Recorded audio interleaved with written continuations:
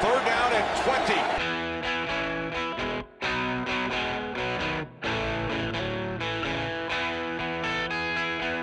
20. What is going on? Welcome back to the 3rd and 20 podcast. My name is Frank Entwistle. We've got the main man, my co-host, Ryan Steed. What is up, Ryan? Going on. And we have a guest. We have one of the 3rd and 20 writers on the pod, Lucas Gadelis. What's up, Lucas? Hey, what's up, guys? Thanks for having me on. Lucas got on your column last week. You got that Packers-Niners game perfectly right, exact score line. Yeah, that was the first game. I think that was the first game I got exactly correct. And of course, I didn't decide to bet on the Packers spread because I already had them in a few parlays, and I didn't want to be like, "Oh, I'm too exposed to the Packers if they lose." But that's pretty nuts, though. Exact score line. You don't see that very often.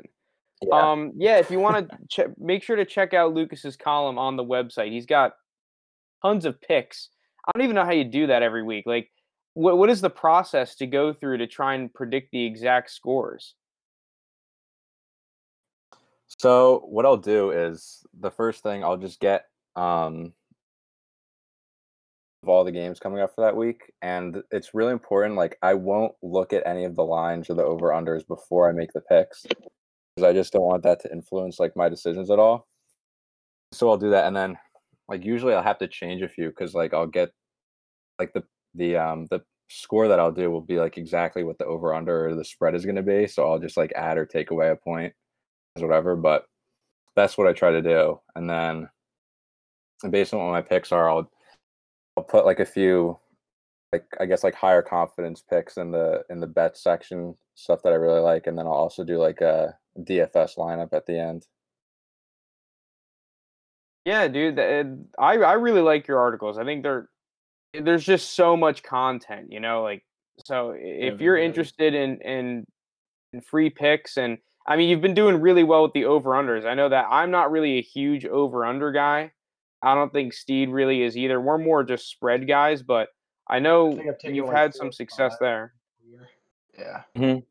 Yeah, the over-unders I've done pretty well, and then get like straight up picks. I have a pretty good win percentage too. Like, I compare it to like the ESPN people that do like the picks every week, and I think I have a better record on the season than, if not all of them, then all of them except like one or two. Oh, the experts. You're doing better than the experts. So-called experts. Yeah, the experts that all picked the Bucks to win against the Saints on Sunday night, by the way. I'm going against my dog of the week right there.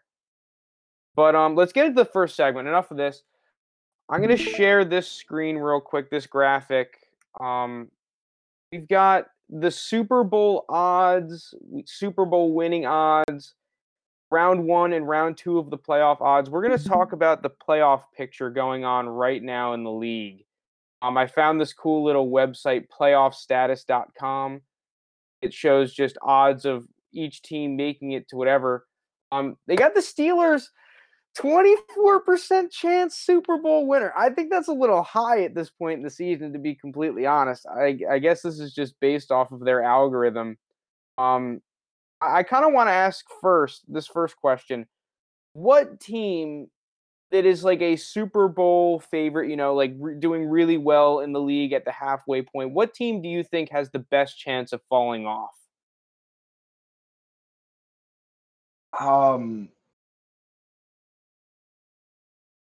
Out of those, dude, I'm looking at it.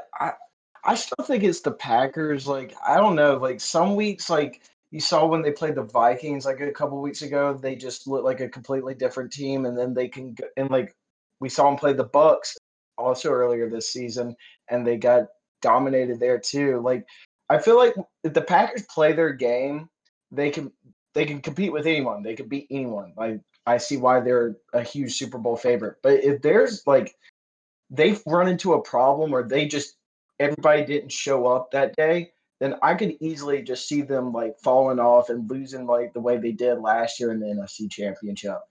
And like I know before the season I said the Packers were frauds. I don't think they're that much fraud still, but they do have a little fraud tendencies still to me that if I had to pick out of the Super Bowl teams, they would be the ones that I could be like, yeah, I can see them falling off.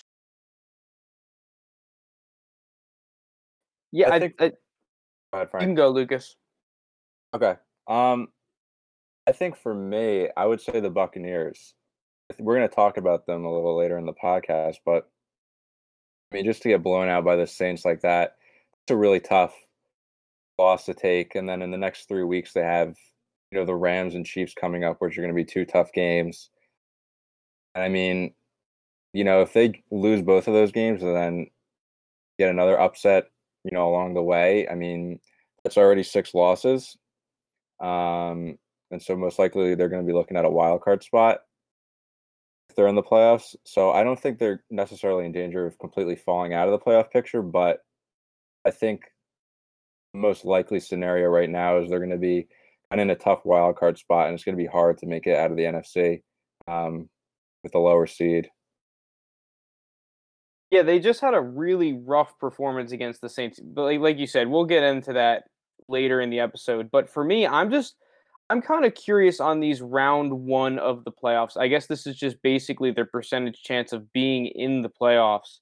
The two that stick out to me a little bit are the Bears here at 64 and the Browns at 57. I think that these are two teams that this website, however they come up with these figures, I think that's a little bit high for both of these clubs. The Bears, they started off really strong, but their offense is just so ridiculously bad.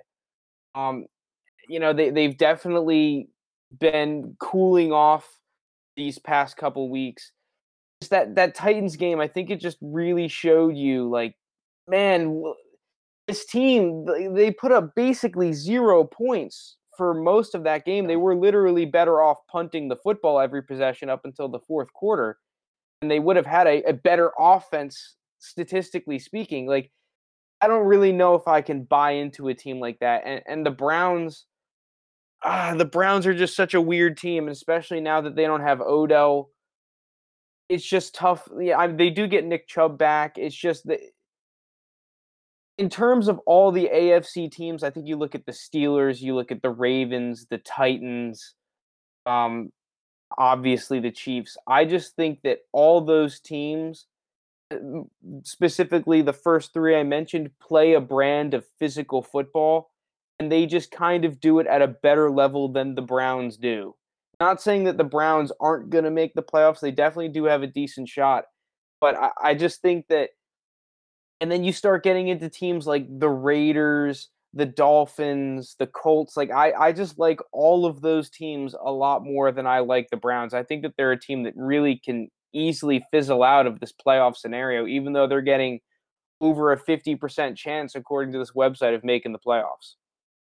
Yeah, I definitely agree, especially with the Bears. Like, them being 64% to make the playoffs is very, like, high to me, because, like, you got to look at it like this. Like, whoever finished second in the NFC South is going to get a wild card spot, and then I still think it would be the second and third place team out of the West that gets the 6th and 7th spot.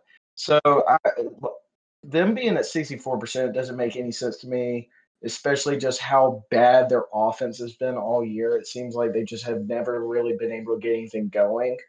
And if they have them at a higher percentage than the Cardinals, I don't really understand that. I think the Cardinals have played much better ball this year than the Bears have.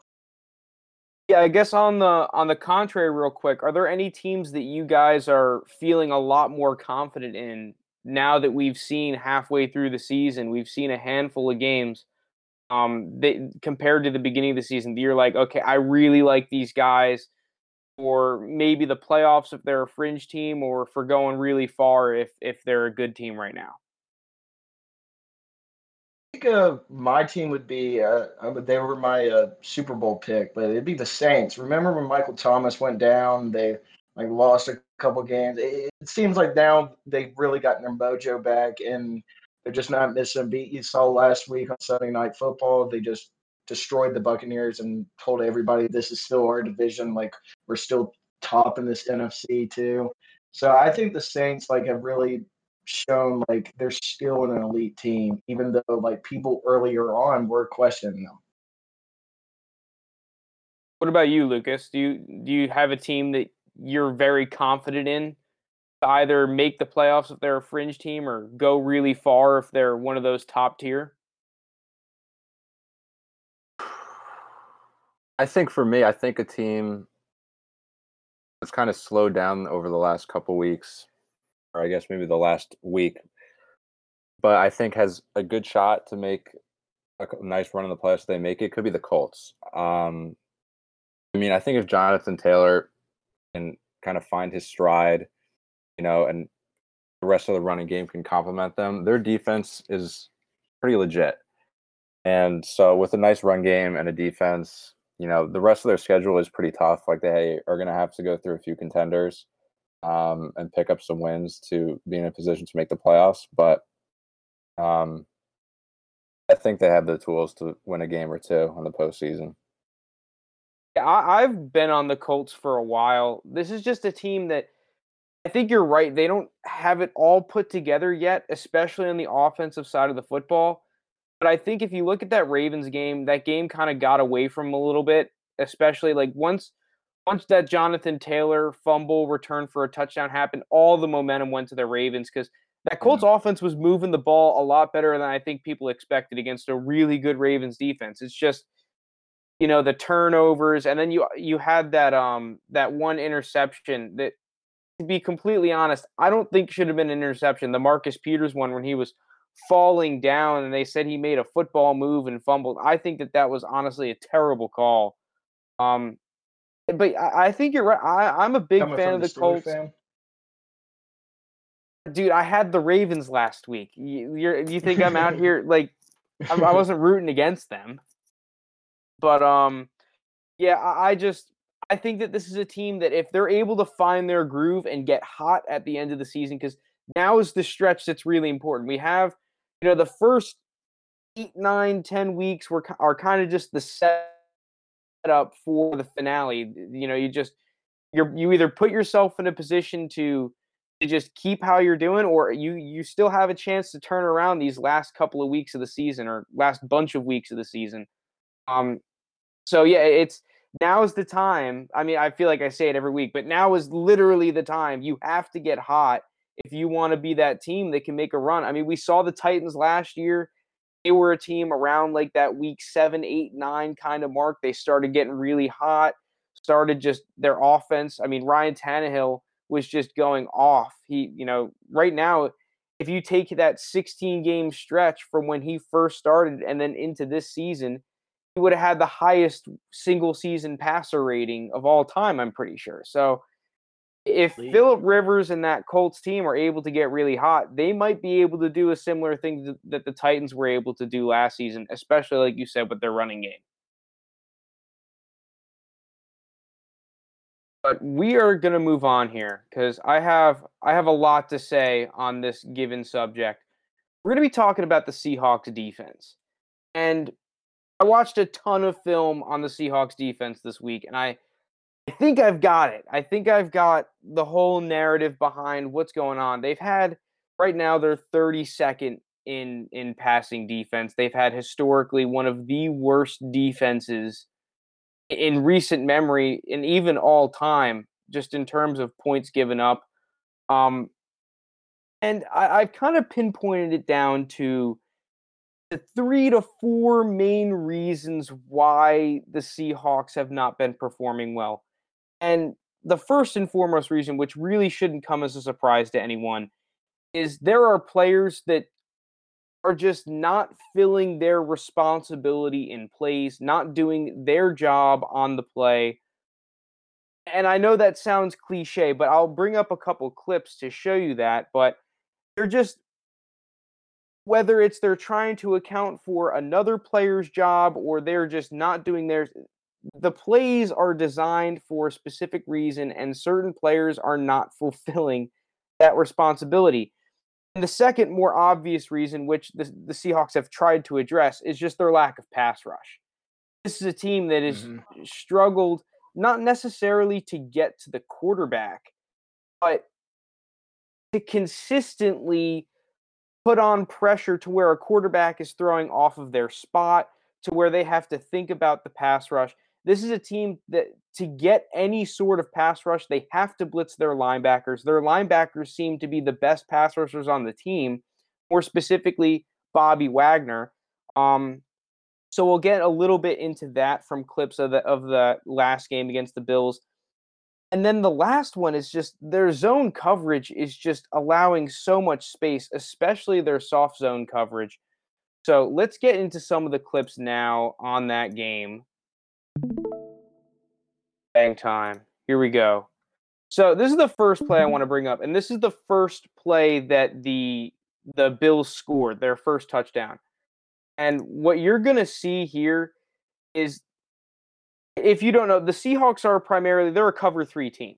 They're going to be running 3 high zone a majority of their plays. They'll bring in some Tampa 2 and some cover 4 looks, which is basically just they'll have 2 high safeties with the middle of the field open.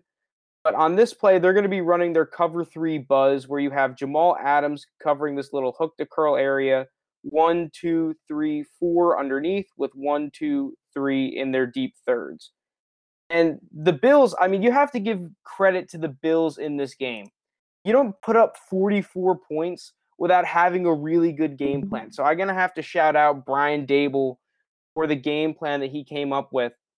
And especially on concepts like these, where you're going to have John Brown at the top of the screen run a little curl, with Isaiah McKenzie, a burner, running this over post route towards this pylon. And this is the first example of a player not fulfilling their responsibility on this play. You're going to see here, this corner up here, Trey Flowers, has this deep third. He has this area of space, and he's trying to cover this curl route that is Jamal Adams' area. And you're going to see here, it's an over route to Isaiah McKenzie, where he has an entire half of the field that Quandre Diggs has to cover. And this is just essentially a blown coverage for a touchdown. There's way too much space given up.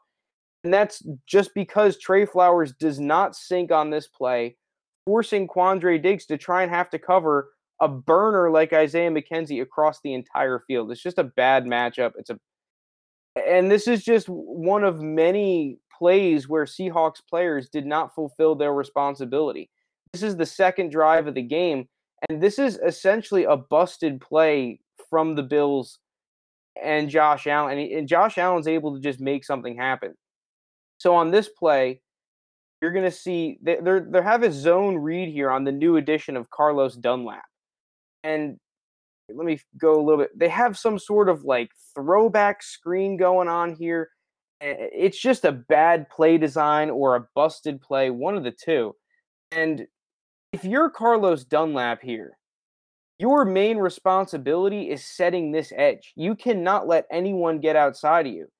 And he gets caught up. This is a man coverage look. He gets caught up on this play action because he sees Stephon Diggs sneaking behind the offensive line.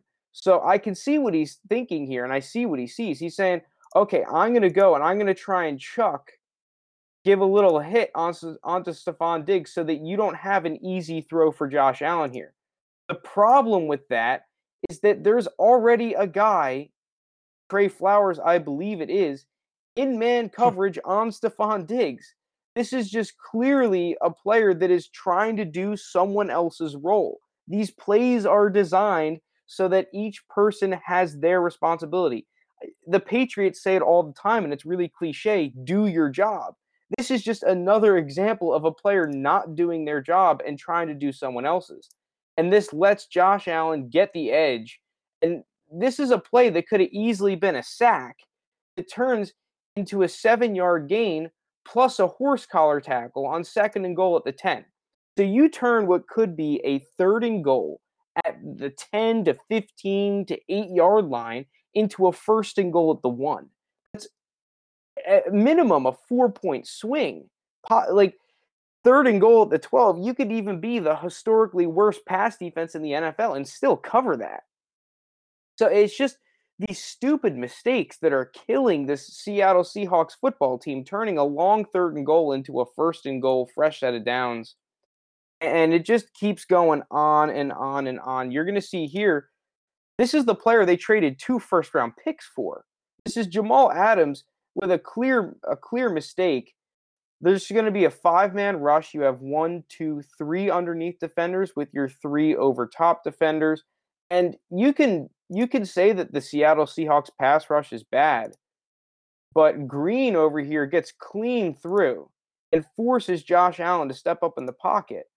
This is just another time where a player's trying to do too much, it seems like. Jamal Adams is going to come up and try to sack and assist in the pass rush of Josh Allen. He lets Devin Singletary sneak through. And once Devin Singletary catches this ball, guess where he goes? To where Jamal Adams should be right here. This is another play. This is a could-be sack, maybe a small gain for Devin Singletary that turns into a 22-yard play, fresh set of downs at the goal line. Like, are you really going to blame? I see people online blaming the Seahawks, Pete Carroll, the defensive coordinator, the staff. Are you really is this a bad play call? Or is just an example of a player trying to do too much, just not fulfilling their responsibility on the play? I guess you also have to shout out the threat of Josh Allen's legs on that play as well, because if that's someone like Joe Flacco, Jamal Adams is not going to bite on that run. No offense to Joe Flacco or anything, but you're just not going to. Yeah. I mean, what do you guys think? Do you guys think that this is like a bad decision here by Jamal Adams? Because this is a little bit ambiguous here, what he should do. Regardless, it's just a bad angle. But you got to remember, too, that Jamal Adams hasn't played that many games with the Seahawks yet.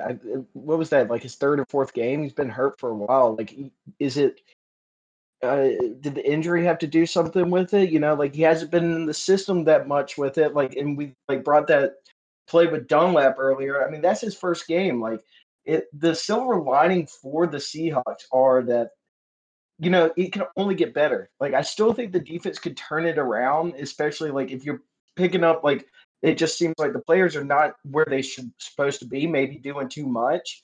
But like Dunlap did have a decent game. He had a sack and a couple more tackles, and Jamal Adams, even though he's been a question in coverage to me, like especially this year, I think we all know what he brings to the table, and but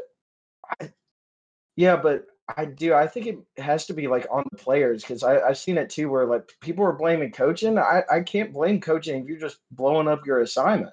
Like you're just not where you're supposed to be. Well, yeah, on this play too, you can clearly see this is a should have been sack. I think it's Rashawn Green, he was a 3rd round pick a couple years ago. He clearly beats his guy and has a play on Josh Allen in the backfield. We can get a second angle on it over here. Like, this should be a sack. 100%. That should be a sack. And my argument is that if it's not a sack, you need to eat that up. This is a great play call, and it works. They get pressure on the quarterback with the 5-man rush. They force Josh Allen to check it down to Devin Singletary, where you have Bobby Wagner, all-pro middle linebacker, and Jamal Adams, all-pro, arguably best safety, within 5 yards of him. Like, if you're the Seahawks staff, you can't ask for a better situation to put your defense in, I feel like. And you get pressure on the quarterback. So I think you're right. Like, the players just need to come up here and make a play. This is just bad and these are top players on this defense that are screwing up. It's not like this is, Joe Schmo, 6th round pick filling in for an injury over here. This is the guy that you traded 2 first round picks for, and then some, and you're all pro middle linebacker. Yeah. But let's not forget, Trey Flowers is a walking trash can. Okay, he has been since day one. You know my hatred for Trey Flowers, man. I told you last year watching whenever I bet on the Seahawks to win the Super Bowl and I just watched the games, I'd be like, dude, he sucked. I don't think I've ever seen him make a play. He's just terrible. Well, yeah. Now I'm going to transition. I'm going to transition here to show a couple clips of that exact problem you're talking about. Trey Flowers and Dunbar. Dunbar was playing hurt. He probably should not have been on the field because he was getting picked on I all was about to day. say about Dunbar. Yeah, he's battling with injury. But right here, the Seahawks are just going to be in their cover 4. So they're going to have these 4 guys over the top with these 3 underneath, just rushing 4. And just look at this zone. There's so much space for Josh Allen. Not only is there absolutely zero pass rush, he's going to throw it to Gabriel Davis over here. There's not a guy within 10 yards of him. Like, this is not how you run this zone. You have 2 guys in this exact area with Gabriel Davis wide open. Like, yeah, you can blame the staff, but at the end of the day, players are not fulfilling their responsibility. They're not in the places that they are coached to be in. Yeah. It's just absolutely absurd. And this is the reason why this defense is so – it's a very similar scheme to what they were doing when they made the Super Bowl. You know, not a terrible – there haven't been terribly crazy changes to this defense. It's just, I think, on the players to fulfill your responsibility. It's just this soft zone is terrible. And then if you want to ask me, oh, well, if their zone is so bad, why don't they play man coverage? Okay, well, here's an example of why you can't play man coverage if you're Pete Carroll. And it has to mainly do with your pass rush. You're going to be in a man coverage look here. Come on. Hang time. Look at this pocket for Josh Allen. Dude doesn't have to move. He literally does not have to move on half of the throws that he made this game. He doesn't have to move. So you could say, oh, yeah, just run man coverage. Josh Allen can just sit here. You got a little rub mesh concept here. He can just sit here. He doesn't have to anticipate at all. He could just see whoever comes open off the rub route. Oh, easy throw. Once again, like, it doesn't matter what the Seahawks try to run.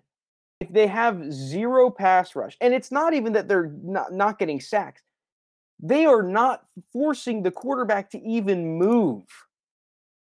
That's how bad it is this game. They had 5 sacks this game. But this is the problem. This is why they wanted Dunlap. This is why they needed to get Clowney back. Is because it's not about the sacks. Their average is like decent in the league in sacks. It's these plays. It's the fact that a quarterback can sit there, he can yawn, he can blow his nose, he can even wipe his butt and still make a throw with no pressure. He can just sit there and look at every single guy. You know, he can even pull out his freaking binoculars. It doesn't matter. It's just absolutely absurd. Here, I'll just bring up some more clips of just negative pass rush. Here, I'm pretty sure they're going to blitz a linebacker. Yep. Look at this pocket. But it doesn't matter how Bill Belichick can't do anything with this pass rush. How are you going to blame Pete Carroll for this? That's just my whole argument. Like, yeah, you can blame him for putting the guys on the field that aren't coming up with sacks and with consistent pass rush, but my God, it doesn't matter what scheme you have on the back end. Dude, but there's guys on this defense who are like, you know, Pro Bowl players, all pro players. You know, it's not like they're just, like you said before, they got Joe Schmo in the 6th round playing out there. It is just, there's something that's not clicking with the team. Like, this is just absolutely absurd. Josh Allen can do whatever the hell he wants in this pocket. It doesn't matter.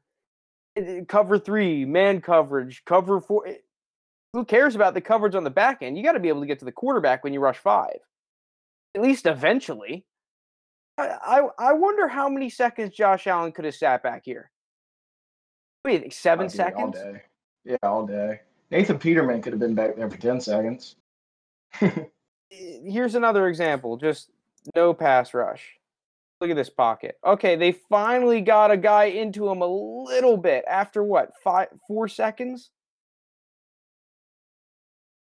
Like, Jesus Christ.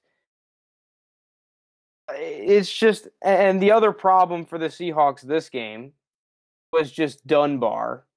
Dunbar, I don't think should have been playing. He was hurt coming into this week. Just a really rough performance from him. Here's 1 touchdown. I'm not sure they called it a touchdown, but if you look on the replay, it was. And then here's an example earlier in the game of Dunbar just getting worked. I actually really like this play design by Dabble and the Bills, McDermott, all those guys. They're going to fake this one of those little jet sweep kind of a things. They're going to act like Josh Allen is running to the right. Here, let me rewind a smidge. So then they fake this run. Gabriel Davis is going to fake like he's blocking. Bang, a little pop pass. Just abusing Dunbar in every way possible.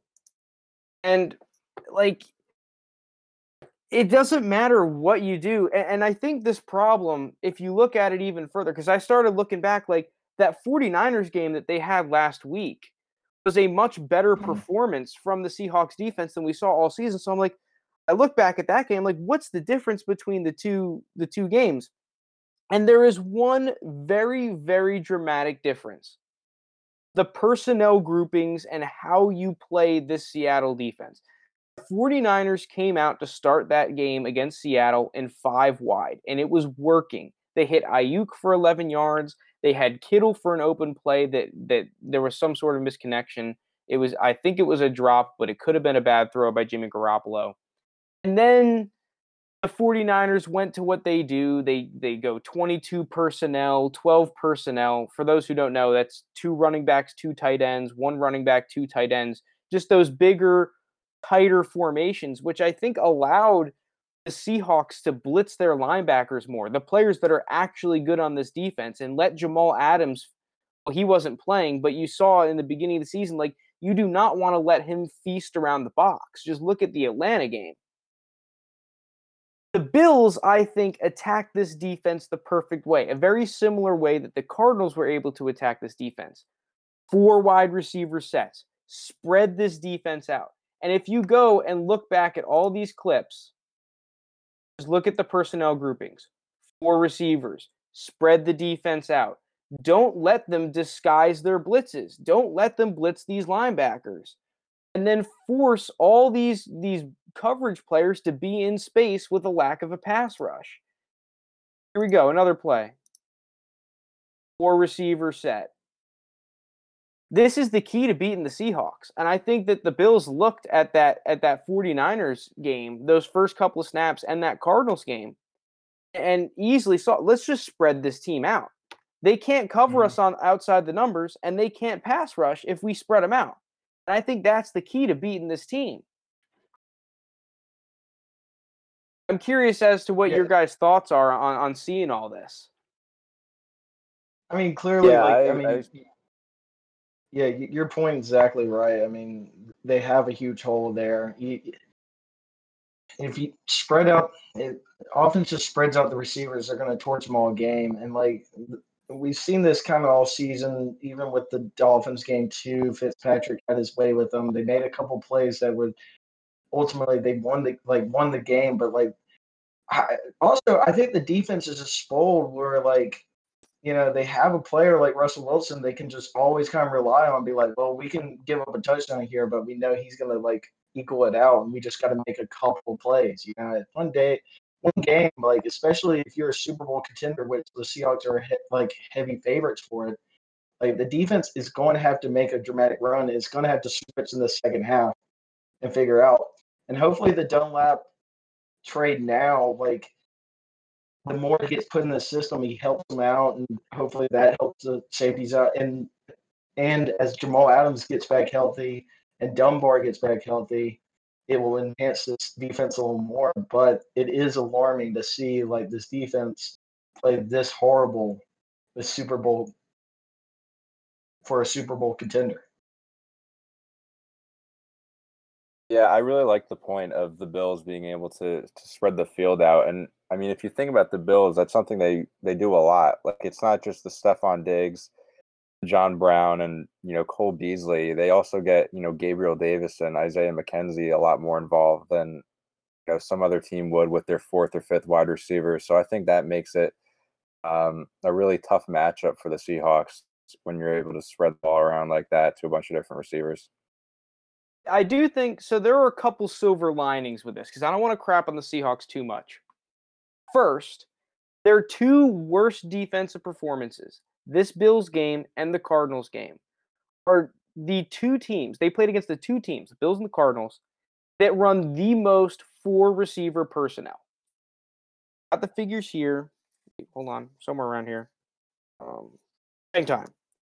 Buffalo this season has run 104 snaps with 4 receivers. And the Cardinals, 115 snaps with 4 receiver personnel. Way more both those teams than anyone else in the league. So I think at least so far they've gotten their worst matchups out of the way. Aside from the Cardinals that you're going to have to play again, those are easily for your defense the worst matchups. Compared to when you play a team like the Niners, yeah, you gave up 27 points, but as long as they're not able to spread the field out as much, and like they have the Rams this week, the Rams run 95% of their plays are 3 receiver, 1 tight end, 2 receiver, 2 tight end, I believe. Let me just look at that real quick. 2 receivers, 1 running back, 2 tight ends.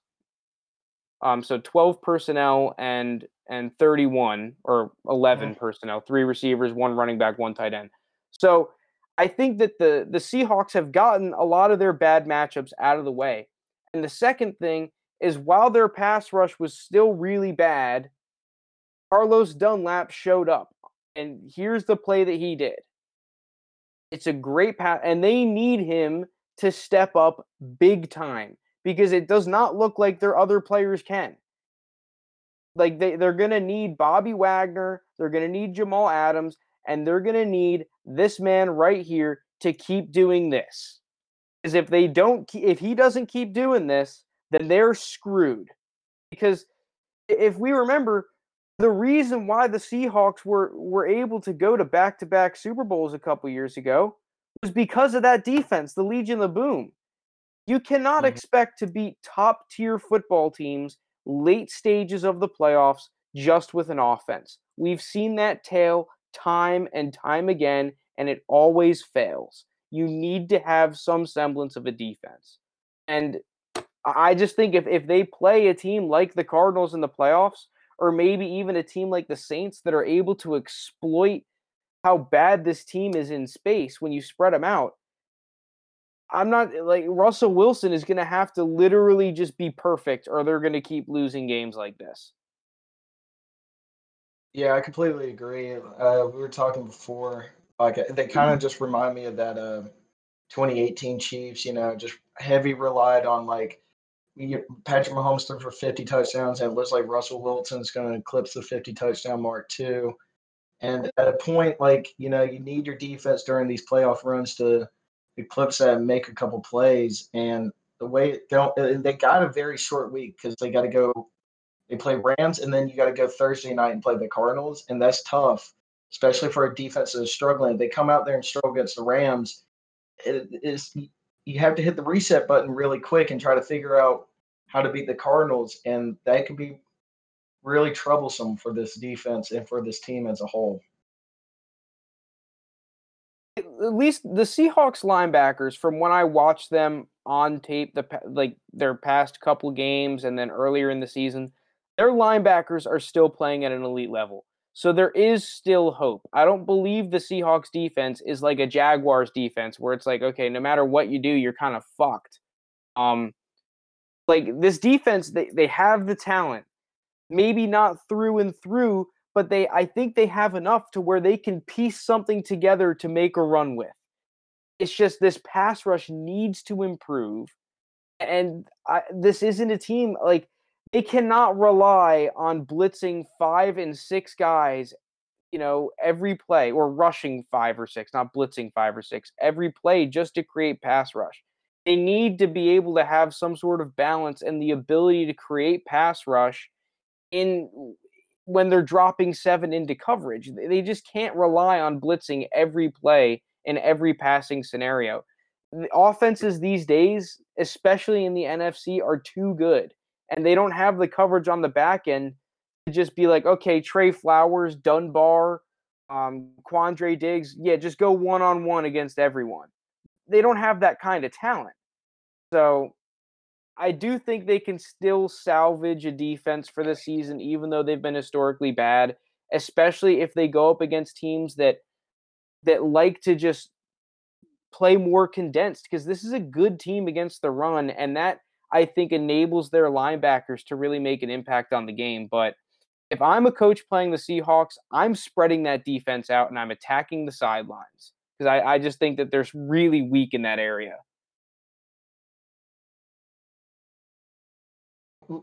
Keep on bringing up Legion of Boom. Like, obviously, this defense and nothing's going to be like the Legion of Boom. Like, that defense was incredible to watch and all that. But, it's this point in the season where they have to find their identity. Are they going to be a shutdown defense here on out? Probably not, unless they really turn the corner. But they have to find their identity on defense where they can make a couple plays and, not give up 40 points a game. I mean, they're averaging 360 yards through the air. I mean, just quarterbacks are having a field day with it. So hopefully they're seeing the same stuff we're seeing, and obviously they will. But I don't know. But you were right. Silver lining is nice for them because they do have a lot of great, still elite players on this defense to make plays, and they can't get much worse than they have been. And there's still time to really try to figure it out, and hopefully carry them to a Super Bowl or something like that. And they did make a lot of just dumb mistakes. I mean, some of those clips that I showed, whether it's a dumb mistake or just an error, schematically, some guy thinks he's in a position that he's not supposed to be. I mean, I have tons more clips of just dumb errors. Just, no matter what happened, the play was just doomed from the start because there was miscommunication and players were playing the wrong role. Like, if they're able to get rid of those plays, which I think under Pete Carroll, they definitely have the ability to, especially you have to remember this is a COVID year. The practices are probably weird as nuts. Like, they have that. It's just you got to start putting it together now or later. I want to see, and I think the Rams this weekend is a great opportunity for this defense to remake that statement like they kind of made against the 49ers, saying, hey, this is just a bad matchup. It was a bad day on the road in Buffalo, traveling all the way across the United States. Let's get this thing, let's get this show back on the road and show that, yeah, we may not be a top defense, but we can still play. Lucas, you got anything else to say on the Seahawks? Yeah, I think I kind of agree with you, Frank. I think a lot of their problems, I think can be fixable. I think players just being in wrong positions, I think, it's not the easiest thing in the world to fix, but it's not the hardest. The Rams matchup, I think, coming up is a good test. Jared Goff isn't going to run around as much as Josh Allen or Kyler Murray, who have, done the most damage to the Seahawks offense this year. And the Rams, kind of have also adopted more of a ground and pound kind of mentality this year. So I think that's a much better matchup for them. And I also think, even though they do give up the most passing yards per game, I think that number, honestly could be a little inflated, since Russell Wilson just torching everyone. The teams are going to have to try to play catch up most of the game, and they're going to have to throw the ball out themselves. And, besides, the two games they've lost, opposing offenses haven't done, too much devastating damage other than, the Cardinals and Bills. I guess the Cowboys played pretty well offensively with Dak, but he was also on fire before he went out. But, in between those two losses, they played the 49ers and they gave up 27 points, but, most of those were in garbage time. So, obviously, it's not looked good for their defense so far, but it's, I think we're still a long way from being able to write them off completely. Yeah, I think you're right. The stats, I think, are overblown a little bit because You see all over Twitter and Reddit and whatnot. Oh, my historically bad numbers from a Pete Carroll defensive coach, all this and that. Like, you're right. The opposing offense is probably getting more snaps, and especially a lot of snaps from behind. And the issues are fixable. But let's move on here. I want to do a short segment, basically crapping on the Lions. If you're a Lions fan, man, it's rough. I do feel for you because just after that last game, it is firmly cemented in my brain that Matt Patricia is not the guy that's going to take you anywhere. And I just want to show you a play really quickly just to ingrain that in everyone. This is the Dalvin Cook 70-yard run. There's something off about this play though. There's something not right. If you count how many Detroit Lions players there are on the field, let's do it here. 1, 2, 3, 4, 5, 6, 7, 8, 9, 10. There's only 10 guys on the field. This is a problem. Because look what happens. Like, this is the NFL. And I'm pretty sure that this happened. They had 10 guys on the field, 2 plays the previous game as well. Like, I'm sorry.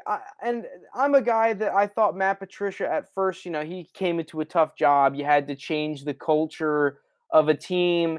And I'm not sure that Detroit is like the best place to try and do that and whatnot. But at the end of the day, if you cannot get the correct amount of guys on the field, like, how are you supposed to have success? Yeah, no, I agree, dude. It seems like Patricia's time's done there, unless like a miraculous turnaround for the Lions. But it felt like that for like the Lions. I'm not even a Lions fan, but like probably forever. I mean, when was the last time they won a playoff game? Like the '90s? Dude, I have no idea. Like, I feel bad for Stafford because I legitimately believe his career is wasted. I think that Calvin Johnson did the right move retiring early from that dog shit organization. I probably would have done the same thing. I think they've had some good moves, but it's just they're not going to do it. Patricia's not the guy to run an organization. I think he's a classic example of a guy that's much more suited as a coordinator than a head coach. I'm sorry, if you cannot get the correct amount of guys on the field, how are you supposed to win games? The fact that it should never happen more than like once or twice a season. It's happened 3 times in the past 2 games.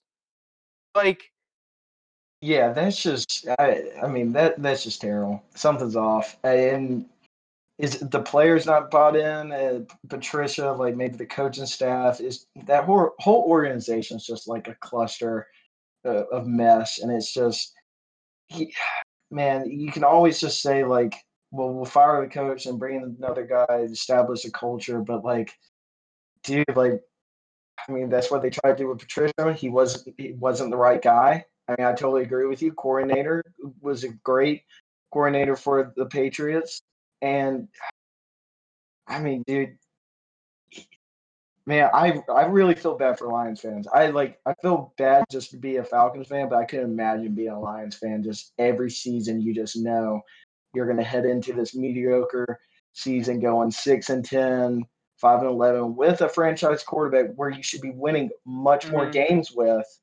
And it's just at the end of the day, it comes down to coaching and just never having the right team on the field. And I don't even it's just know. really Like, a shame.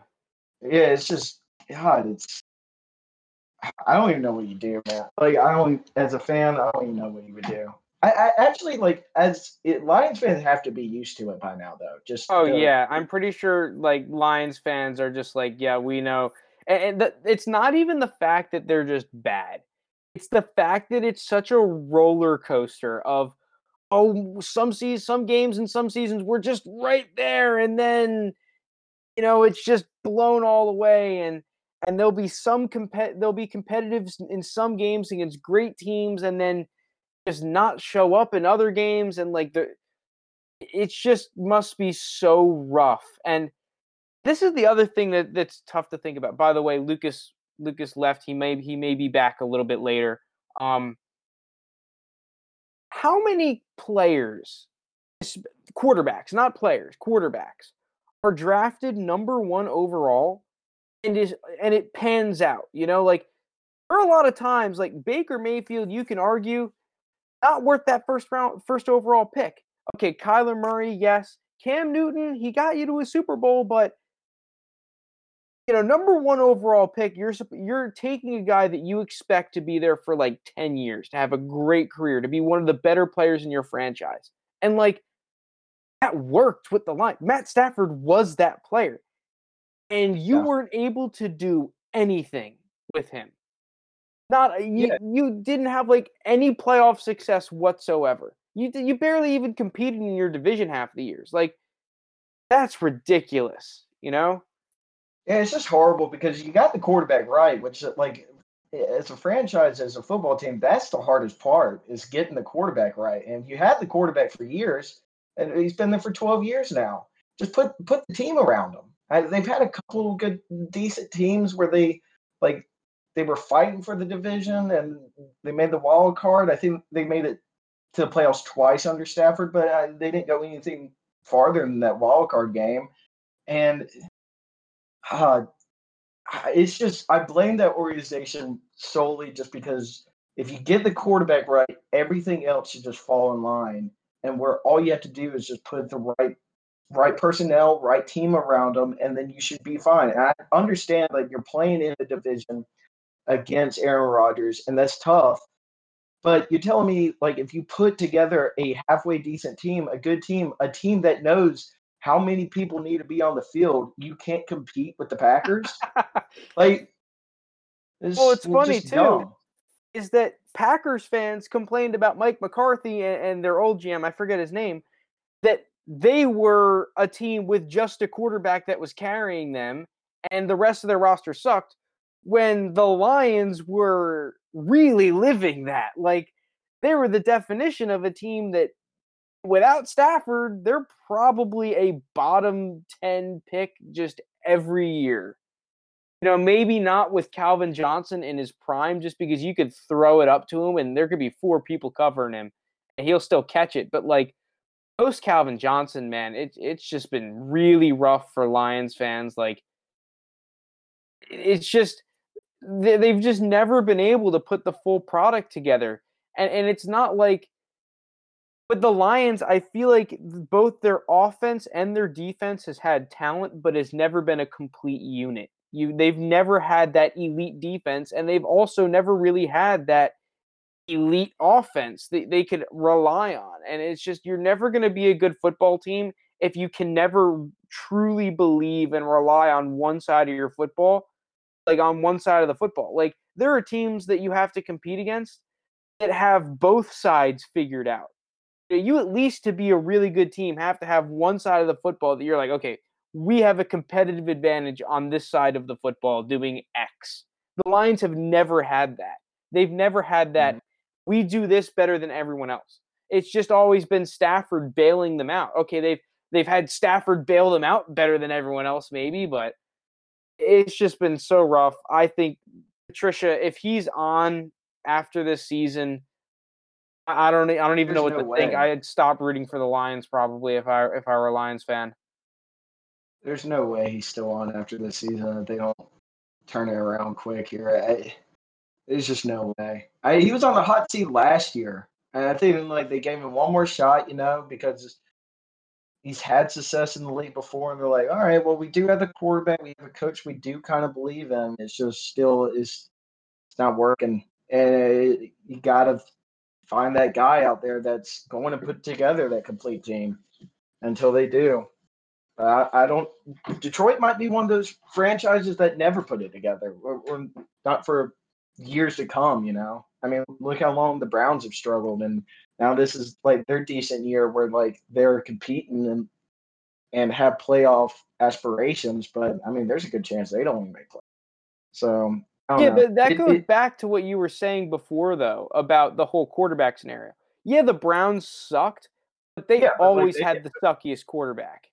Yeah, I mean, like, how many quarterback changes did they do before Baker? What was it, like 24, 25? I mean, yeah, and like Lions haven't had that.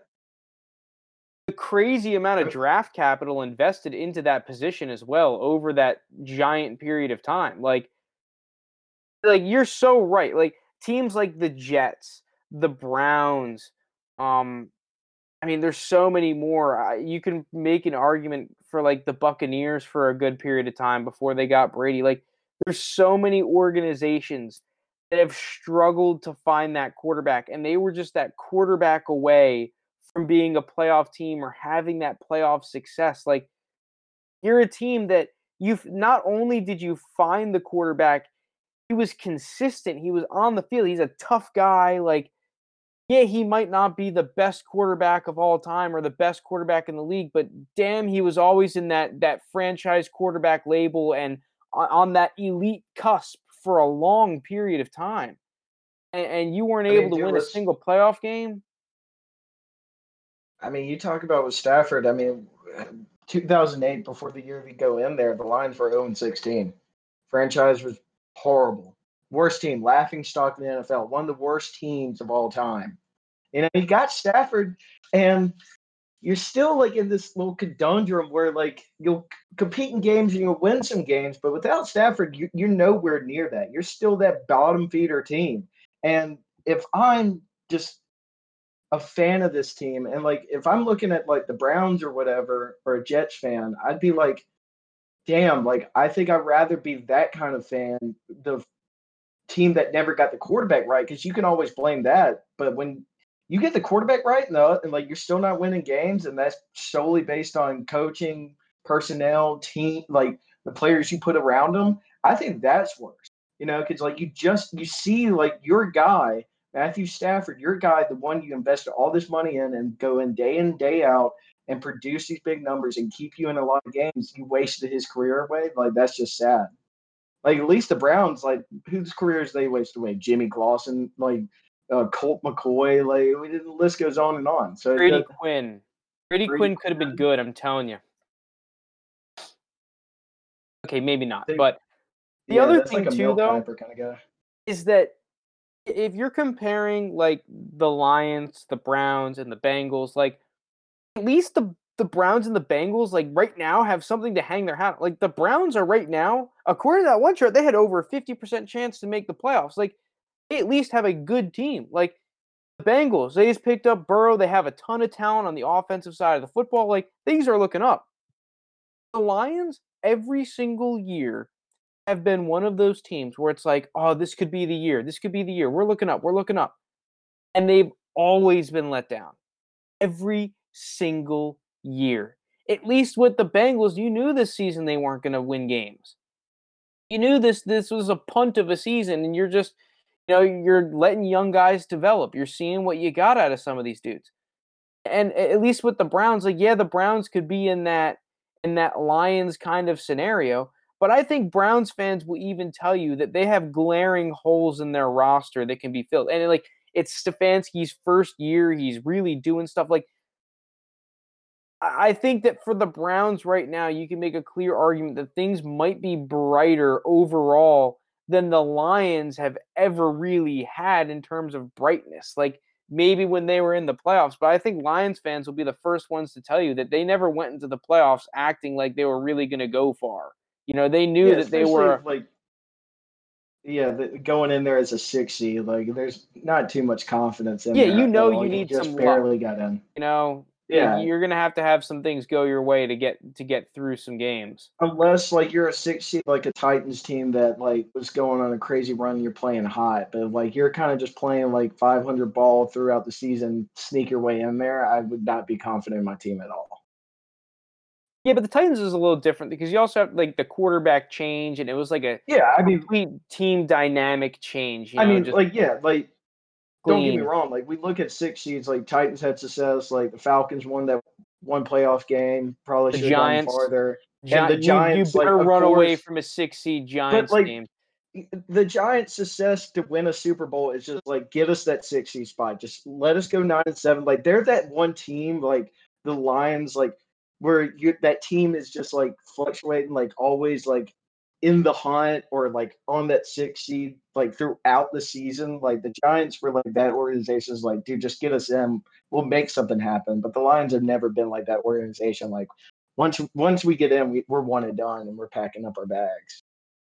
Well, yeah, I think the biggest difference there too is the fact that the Giants have one of the better organizations in football. You know, you could just tell with the Giants, it's a much more clean ran organization. There's much more organizational continuity compared to the Lions. The Lions every year, it's like I don't know what their plan is half the time. Like it feels like they don't have a plan. It feels like they're just trying to put something together that's semi-competitive so they can just sell seats.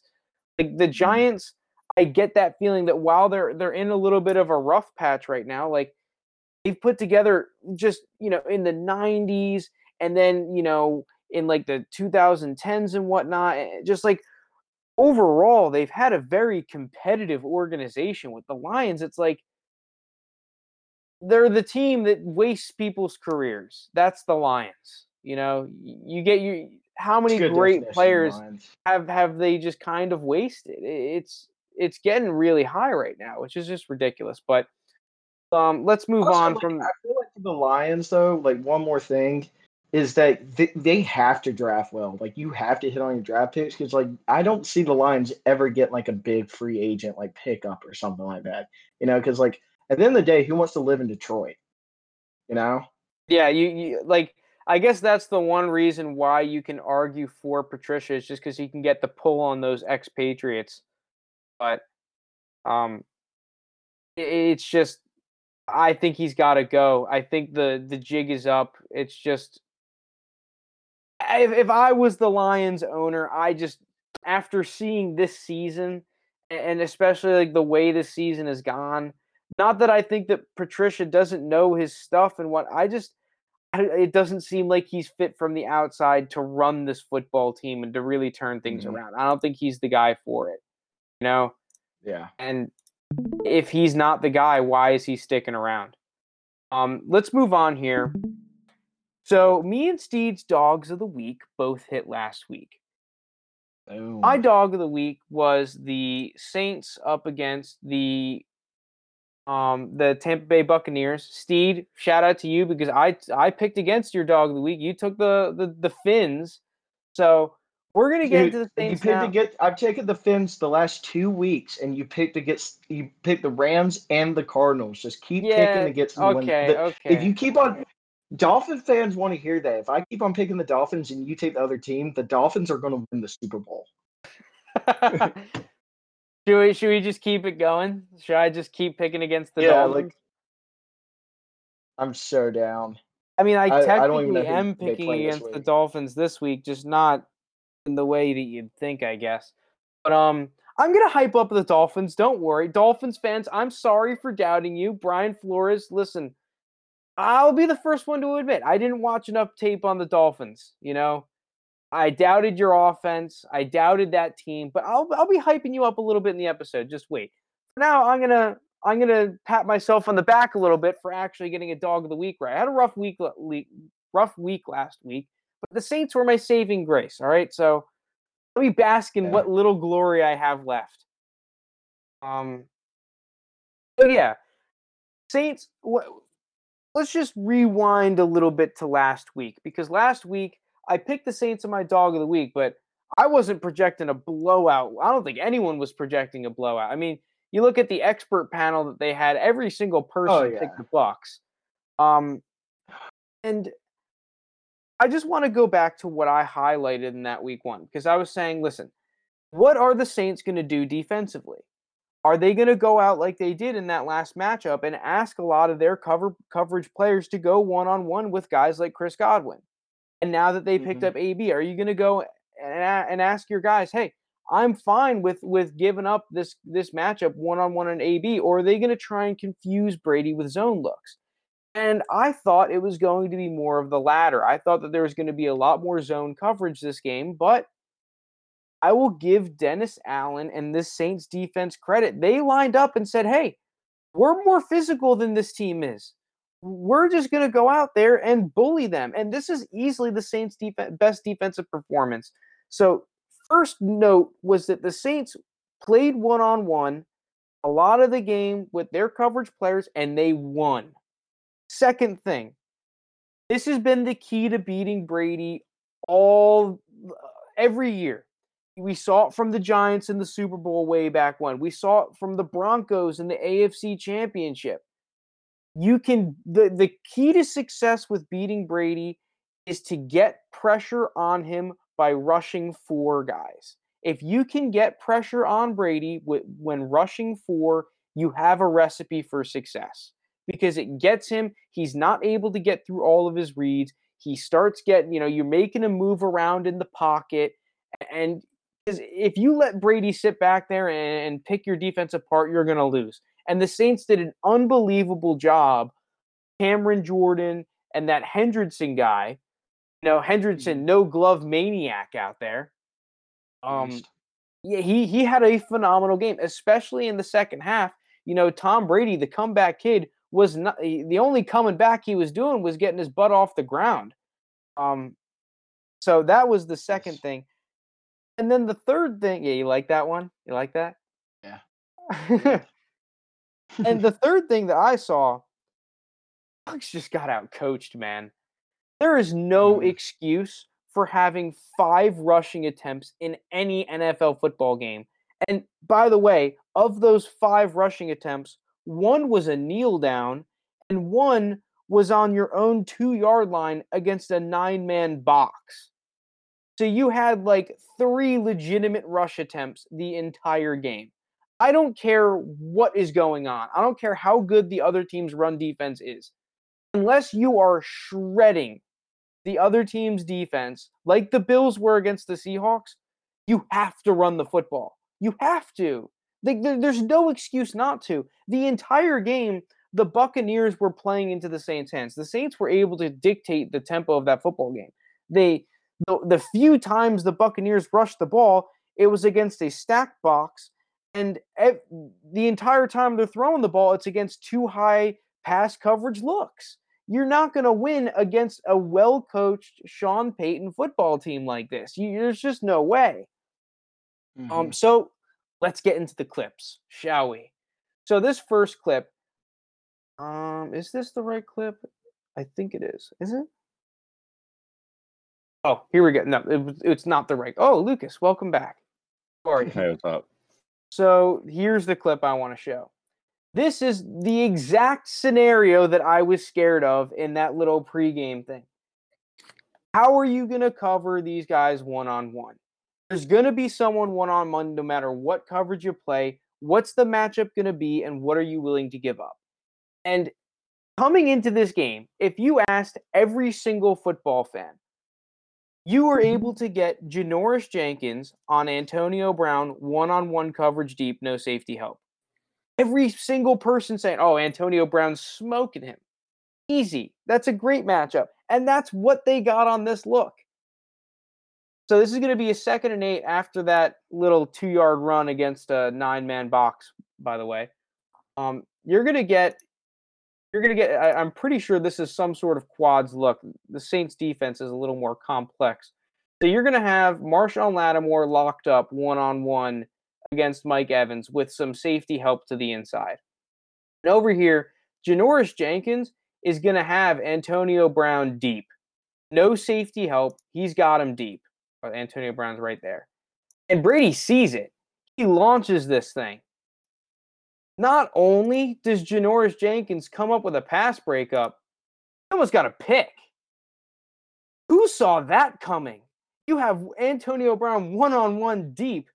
No one, I can assure you, everyone except for the people in the Saints locker room thought that this was going to happen on Sunday night. That is ridiculous. And kudos to the Saints for trusting their guys in coverage because they had a phenomenal game plan. Here, again, one-on-one coverage. This is just man coverage. They're going to try and get Gronk in the slot over here on an out route, on just a quick little stick against Malcolm Jenkins. Malcolm Jenkins, a guy that has struggled in man coverage this season. Just beasts Gronk. There's nothing there. Nothing there. Key to winning this game, win one-on-one matchups. There's going to be one. And they decided this game, hey, we're going to bracket Mike Evans when we can. Gronk, AB, Chris Godwin, we're willing to go one-on-one, and the Saints won all night. Here's another one. 3rd and 8. Big third down 7-0 on your own 4-yard line. I love this coverage here by the Saints. They're going 2-man, but they have both of these safeties shifted over to the big 3 over here with Mike Evans, Chris Godwin, AB. Guess what? That's leaving Gronk one-on-one with an entire half of the field to work with. Malcolm Jenkins. I mean, it wasn't clean. This is a catchable ball. Gronk definitely lets Brady down. Brady chooses the right place to throw. But they won this matchup. This is a win for the Saints. It doesn't matter how close it is. This is a win. And they were doing it all night. There's the Saints. Expert trash talkers in the NFL, number 1 in the league. Yeah, doing what they do best. Like, this was the story of this football game. And then let's just show you too, just the consistent pass rush that was on Brady as well. This is the first snap of the game. Here's your first round pick, Tristan Wirfs, up against Cam Jordan. This is what I was scared of in the first matchup. Nothing you can do there for Brady. Godwin's got a catchable ball here. It's tight coverage, but this is what you're scared of as a Bucs fan. Just that matchup right there. And it was one-on-one, and Tristan Wirfs had a bit of a rough night. And then everything, this is everything coming together for Dennis Allen and the Saints. This is, you're down 14-0. You're the Bucs. This is a big drive to get you back in this football game. Tom Brady's feeling the pass rush. The Saints have been winning their one-on-one matchups. So now you line up 7 guys at the line of scrimmage. Who's coming? You don't have enough guys to block them. You got to decide who's coming. Who's coming? Where are we going to go with this football? Who's coming? What do you think's happening here? They dropping out or are they coming? Guess what? Pressure gets to Brady. You just confuse him that little bit with this look. And that was Dennis Allen's game plan coming in on these third downs. Just get Brady to hold the ball for half a second, a third of a second more, so that he makes one of these kinds of decisions, so that he doesn't see AB at the top of the screen against this kind of pseudo Tampa 2 look open, or Mike Evans down the cock. Open, possible throw. Make him throw this ball deep to Scotty Miller with a miscommunication. It's just perfectly executed game plan from the Saints. And here's the best example of their whole game plan coming together, in my opinion. Bucs are down big, I'm pretty sure, at this point. This is just the game plan, everything coming to fruition for the Saints. There isn't a huge pass rush here, but Tom Brady's feeling it. He's getting the ball out of his hands quick. It's a 3-deep zone, and he's going to Scotty Miller at the top of the screen. It's a great play by Janoris Jenkins, incomplete, push him out of bounds. But guess what? Look at this right down the seam. Mike Evans is wide open for a touchdown. Yeah. Wide open. But this is what Dennis Allen wanted to do. Listen, the Bucs are going to win some of these matchups. They're too talented not to. But create that little bit of a doubt in Brady's mind in his offensive line. Create that. Win those one-on-one matchups, make him throw it to a matchup that's favorable for you. And that's what they did all night. And shout out to Dennis Allen and that Saints staff, because it was a beautiful game plan on display last weekend. And it's what led to a win. Yeah, their offense was scoring and putting up points, but it was their defense that stole the show that week.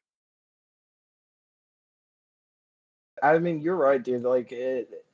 At the end of the day, the Bucs got outcoached last week, and it showed. And Brady was shell-shocked all night, uncomfortable, and wasn't able to get in that groove we've seen him been able to get in the past couple weeks.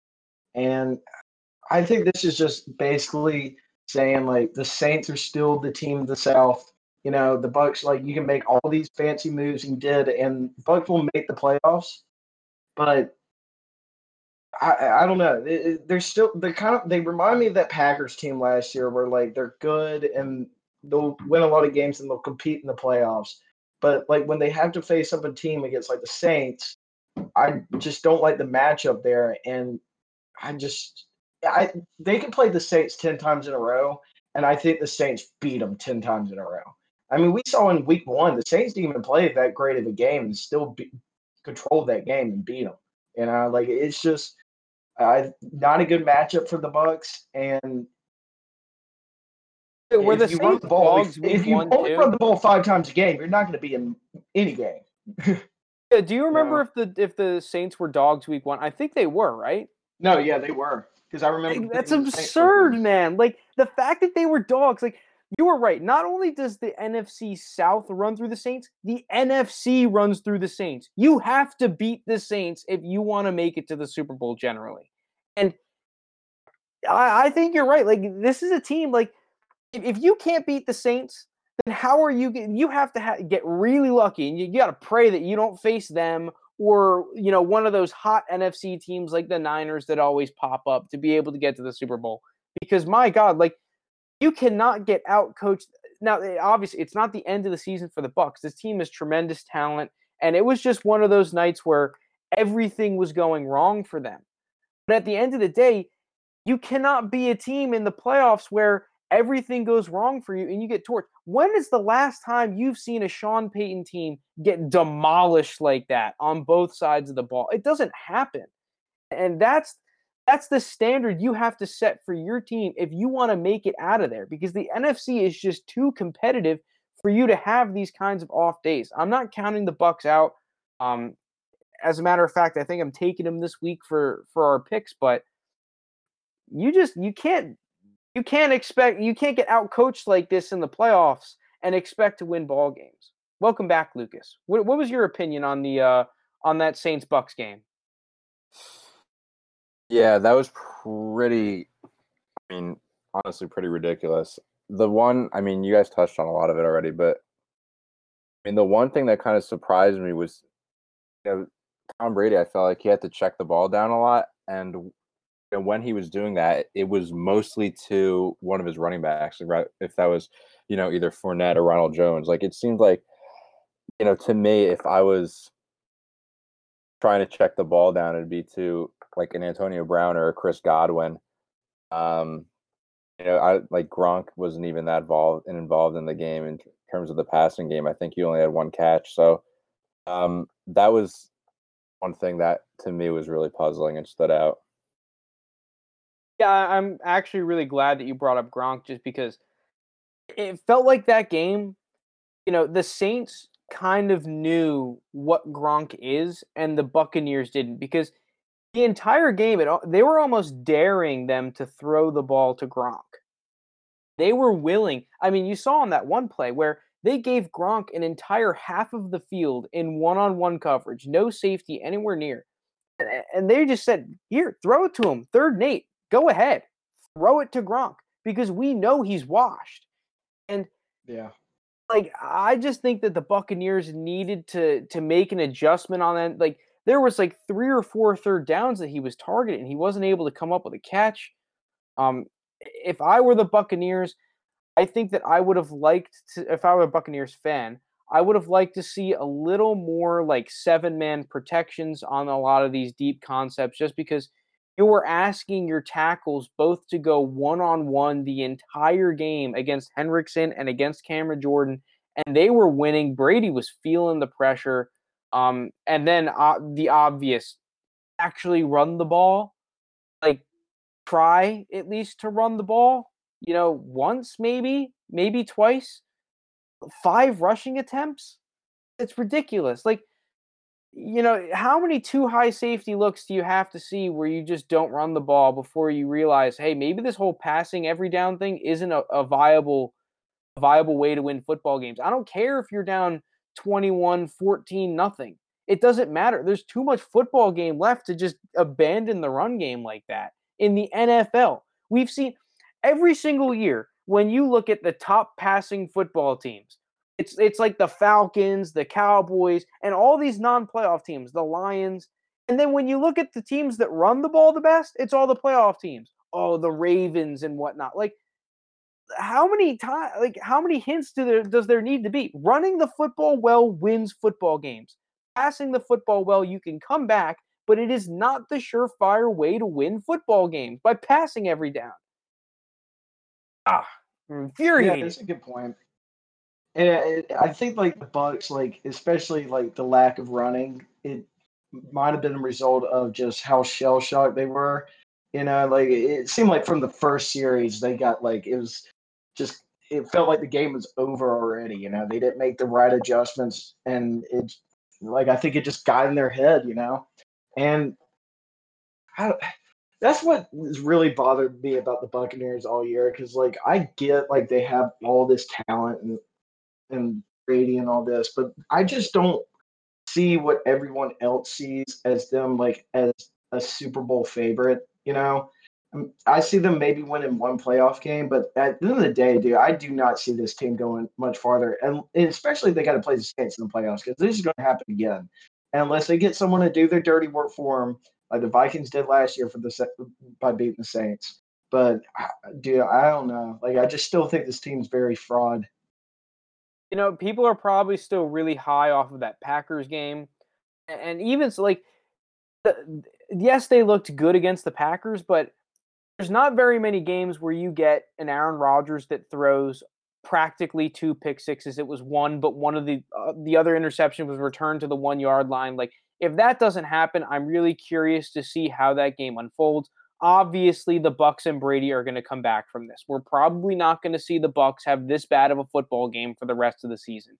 And I don't want this Bucks slander to be like, oh, well, the Bucks, they're out of it. They're screwed. They're not going to win the Super Bowl. They're not even like, they obviously still have a chance to win the Super Bowl, and they're probably still going to make the playoffs. But just the fact that the game can get so away from them with just the smallest amount of adversity, like just going down 14-0 was such a large obstacle for them to overcome, and they just completely, the legs were just out under them from that. Like, you're gonna have to be able to come back from stuff like that. Just look at the Chiefs in the playoffs last year. How many leads or deficits did they have to come back from in every playoff game to go out there and win the Super Bowl? Like, this Buccaneers team may have to do a similar thing, and they have the comeback kid Tom Brady at the helm, but like, is Bruce Arians equipped to do that? I'm actually curious, who do you guys have most of the blame on for that Buccaneers performance? I can blame Brady, but I think I put more of the blame on it. Bruce, man, like, dude, I don't know. I think you got to blame the whole team as a whole, though. Also, like that was just a terrible performance, especially like you getting hyped up and everything coming in the game, then you show it like that. And it just, to me, I blame the head coaching more on a bad loss like that, because you did not make the adjustments you needed to make. At the end of the day, if you're down 21-0, 14-0, the game's still not lost. Stick to your roots, run the ball before net, run the ball with Ronald Jones, try to get something moving, take some clock off, let your defense rest, and then try to make it a game. And at the end of the day, they didn't do that. Lucas, who do you blame the most for this loss? Or like the way they performed? Yeah, I mean, the blame falls on pretty much everyone. To name someone that you guys haven't said yet, I think, Byron Leftwich, the offensive coordinator, I just think they didn't really do a good job play calling. I mean, we touched on this right before, but just running the ball 5 times, it's hard when you're down 21-0, like before you even blink. But you can't completely rely on the pass game, especially when Tom Brady just doesn't have it that night. And I mean, I'll say again, like, I get there's a lot of mouths to feed in Tampa Bay's offense, and they have a lot of star talent, but it still feels like they don't utilize, all their elite players they have effectively. I'm trying to think of, it wasn't this game, but in the Giants game, like, who is that wide receiver that Tampa Bay was throwing the ball to? Like, oh yeah, Jaden Mickens. Like, they were just feeding Jaden Mickens all night against the Giants, and it made no sense. But yeah, I think I feel like the Buccaneers just kind of have to find better ways to get the most out of their star players, because they definitely have the tools to be an insane offense. Yeah, I like that what you were saying about how they're using their players, because the one guy that I think not is free of blame, but I think one guy that you really can't put too much on is Mike Evans. Just because we show that clip where he's wide open down the seam and Brady misses him. And just looking at all the Saints defensive plays from that game, he is the guy that if the Saints are double covering or bracket covering a player, it's Mike Evans. I think that some of the players that and people that do deserve blame, like Lucas said, Byron Leftwich and Bruce Arians, I think the game plan was terrible. They didn't really have a great way to protect Brady. They were having way too many 5-man, 4-man route concepts. I think the first thing at halftime they needed to do was come up with an adjustment to protect him, to get Brady comfortable in the pocket. The second guy that I'm going to blame, Chris Godwin, man. Chris Godwin had a horrendous football game. He was dropping passes. I know he had a third down and 6 that he just blatantly dropped. All the Saints playmakers were not making a single Saints tackle miss. And then, the Bucs did also get a little bit unlucky during the game. I don't really think you could put it all on Brady, just because there was the one screen pass that was deflected right into one of the Saints D linemen's laps for an interception. And it was just overall a bad night. But I think it really starts with the staff and the game plan, because the Saints were able to dictate the tempo of that game and how that game was played the entire time. And I just think the Bucs really had no chance from the get-go. And the fact that they weren't able to overcome the slightest bit of adversity in the beginning was just a really hard pill to swallow if you're a guy that believes in this Bucs team. But I think they're a team that'll be able to turn it around. I think that it was a learning experience for their team. But at the end of the day, 2 brutal performances against a Saints team. This is a team you're going to have to figure out how to beat come playoff time. And when they play again, I've taken the Saints both times. I'm going to take the Saints again. This is a Bucs team. I'm not sure they have what it takes to beat this Saints team. Yeah, I agree. Especially because it's not going to be at home, it looks like. It's going to be on the road if you're playing them. Yeah, unless one of those teams, NFC South teams, play spoiler, and like beats up on the Saints, like I don't know, like the Falcons. Yeah, if there's a team to do it, it's going to be y'all. Hey man, we're hot. Speaking of the Falcons, how about Takk McKinley being cut? Supposedly I'll pull up the tweet right now, actually. There were multiple tweets. Are there multiple tweets? I only have this one. Here it is. What's going on? A few tweets that were pretty funny. Okay, I don't know what's going on here. Hopefully you can see it in the screen. That's what I was thinking of. Yeah, I guess He's at Atlanta Falcons. Turned down a second-round draft pick when I requested to get traded last year. The same at Atlanta Falcons. Turned down a 5th and 6th round pick from multiple teams when I requested to get traded this year. I only have 17.5 career sacks. Clown emoji, clown emoji, clown emoji. Are there more? I'll check his Twitter right now. Are there more tweets? I thought because after he tweeted that out, like Raheem Morris came out. Well, first of all, the Falcons came out and said like, yeah, that's not true. Like, no, we never put him on the trade block. And then I think he like tweeted back at us and said like, okay, now y'all are lying or something. And then Raheem Morris said like, we will take action with this. Like, we're gonna like they fined him or whatever. And then after they fined him and he got into a little bit of trouble, I thought he said something else. Let's see. So Unless he he's on the deleted it. Bengals now, the Bungles. Oh, okay. I see this one. Have him.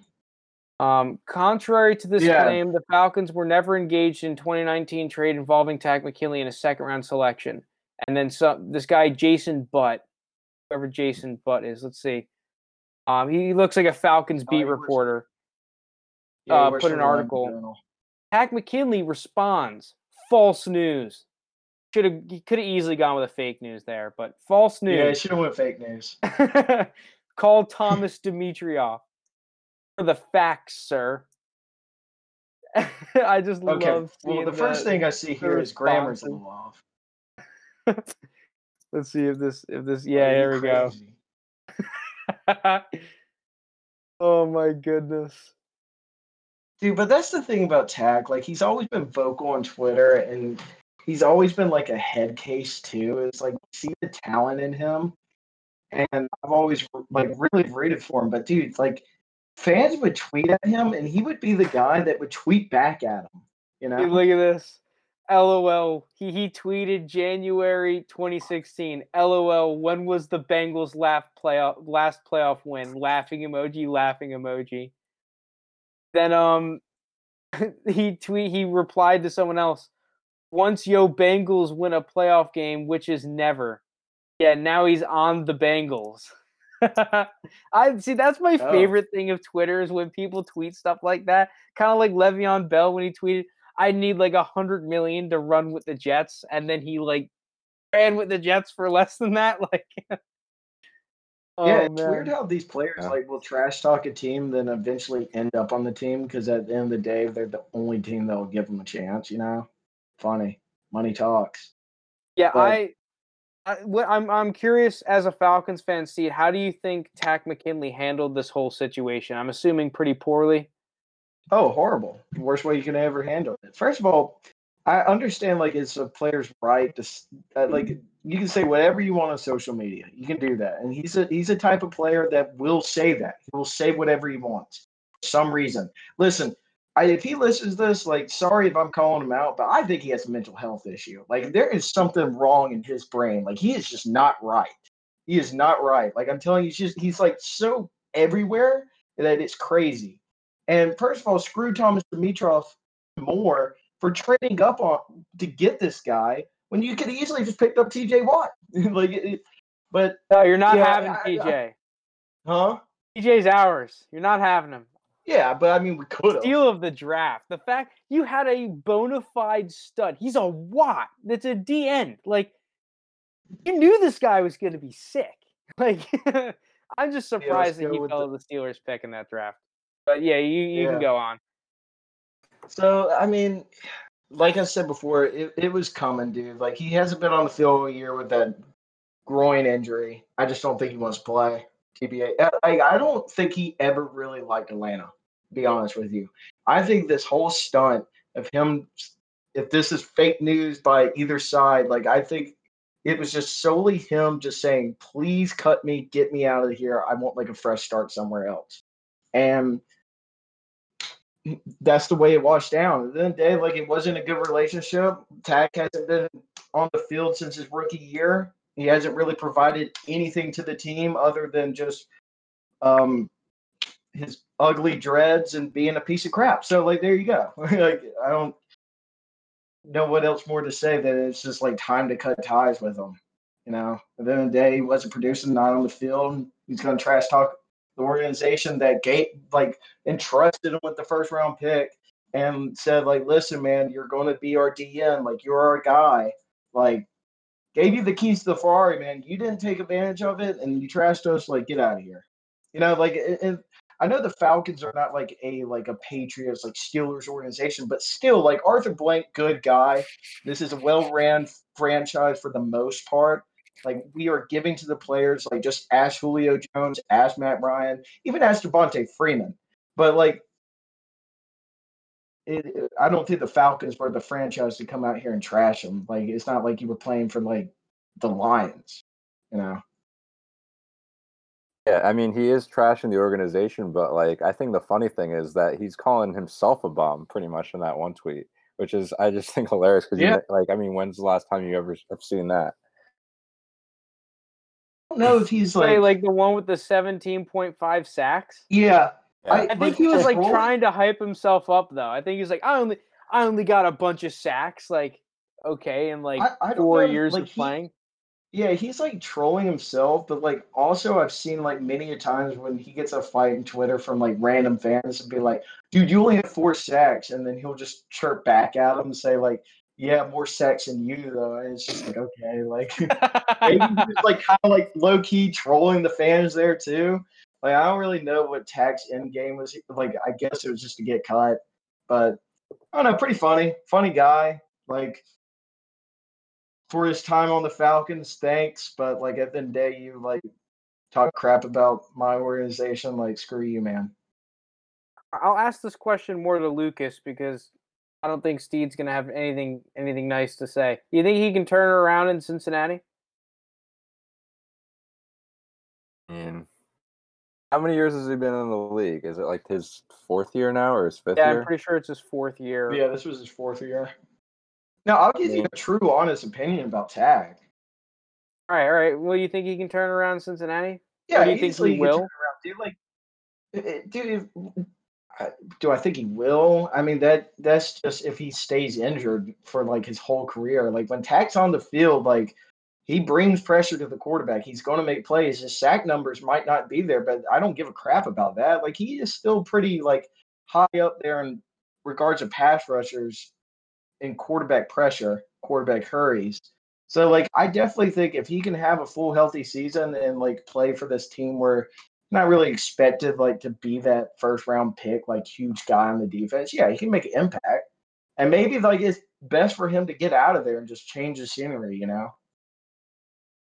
Even though I don't know how nice Bengal fans are going to be to him after that one tweet about the playoffs. So Yeah, I don't know.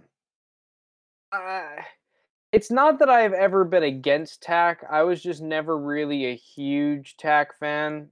Um, and to be completely honest, that's probably one of the moves that was like the nail in Dimitriev's coffin because his whole thing he had going for him was like the previous trade ups. Everyone brings to mind is the Julio Jones trade up, but if you trade up for a player and it doesn't pan out, then it really bites you in the ass as a football team, and it's probably one of the many moves that got him fired, got him out of the organization, as the Falcons have needed a pass rusher since it seems like the dawn John of Abraham time. left. Yeah, since Jonathan Abraham. I mean, you had Vic Beasley be really good for 1 year, but that's about it. I I'm gonna be a little bit skeptical on the Turner. I think you're right. He's obviously got the talent. He's a first round pick, but it just seems like he's not in the right mental place to be an NFL stud pass rusher. Maybe he can be a rotational guy. Um, he's got to probably figure out this whole thing quick. It just seems like those kinds of players that aren't. The game is so competitive, right? Like you already have to be insanely hardworking and committed just to be average because everyone in the NFL is insanely hardworking and committed. Like you have to be a hard worker by NFL standards, you have to be like a TJ Watt where like you literally just live football. Like and I'm just not sure Tack is there. I don't Yeah, that's a I good think point. that he's on the opposite side of that he lives football spectrum. Yeah, maybe he lives it. Every NFL guy lives football, but to really, try to understand the nuances of the game and really try to make yourself um just an all-around great football player. I'm not sure that Tack is really there. I think that he's more of just on the average side or on the less than average side of that spectrum of really trying to make yourself and your team better overall, not just oh yeah, I'm getting fit, I'm working out a lot, I'm doing cardio and whatnot. It takes thousands and thousands more than that, like studying film, studying the playbook. I'm not sure that Tack is really all that committed. I think that he's more about the check and about, the football aspect of it. I can't really see Tack studying film. But yeah, that's a good point. I think Tack is the kind of guy who worked very hard to get to be drafted in the first round. And once I think that was just his goal to get that money for him because he did come from a low income kind of thing. And then once he had that money, he's like, all right, man, I don't really care about the rest of this. Screw this, which sucks, because it really hurts the organization. But I think that has to come up in the scouting. I mean, dude, you also have to remember they cut him. They could have easily just sat on him and waited for a team to sign him in the offseason and try to get a comp pick. They decided, no. This guy is such a hazard to this locker room and to this team.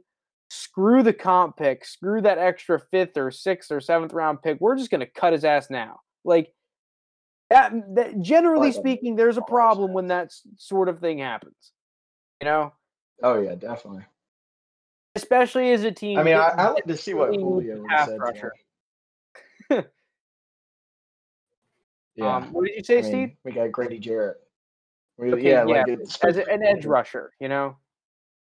Yeah, I don't know. I think that's enough of Tack. Lucas, unless you got anything else you want to add to the Tack discussion. Not really. I mean, I guess the change of scenery could help, but I don't know. I mean, I heard he's your favorite player.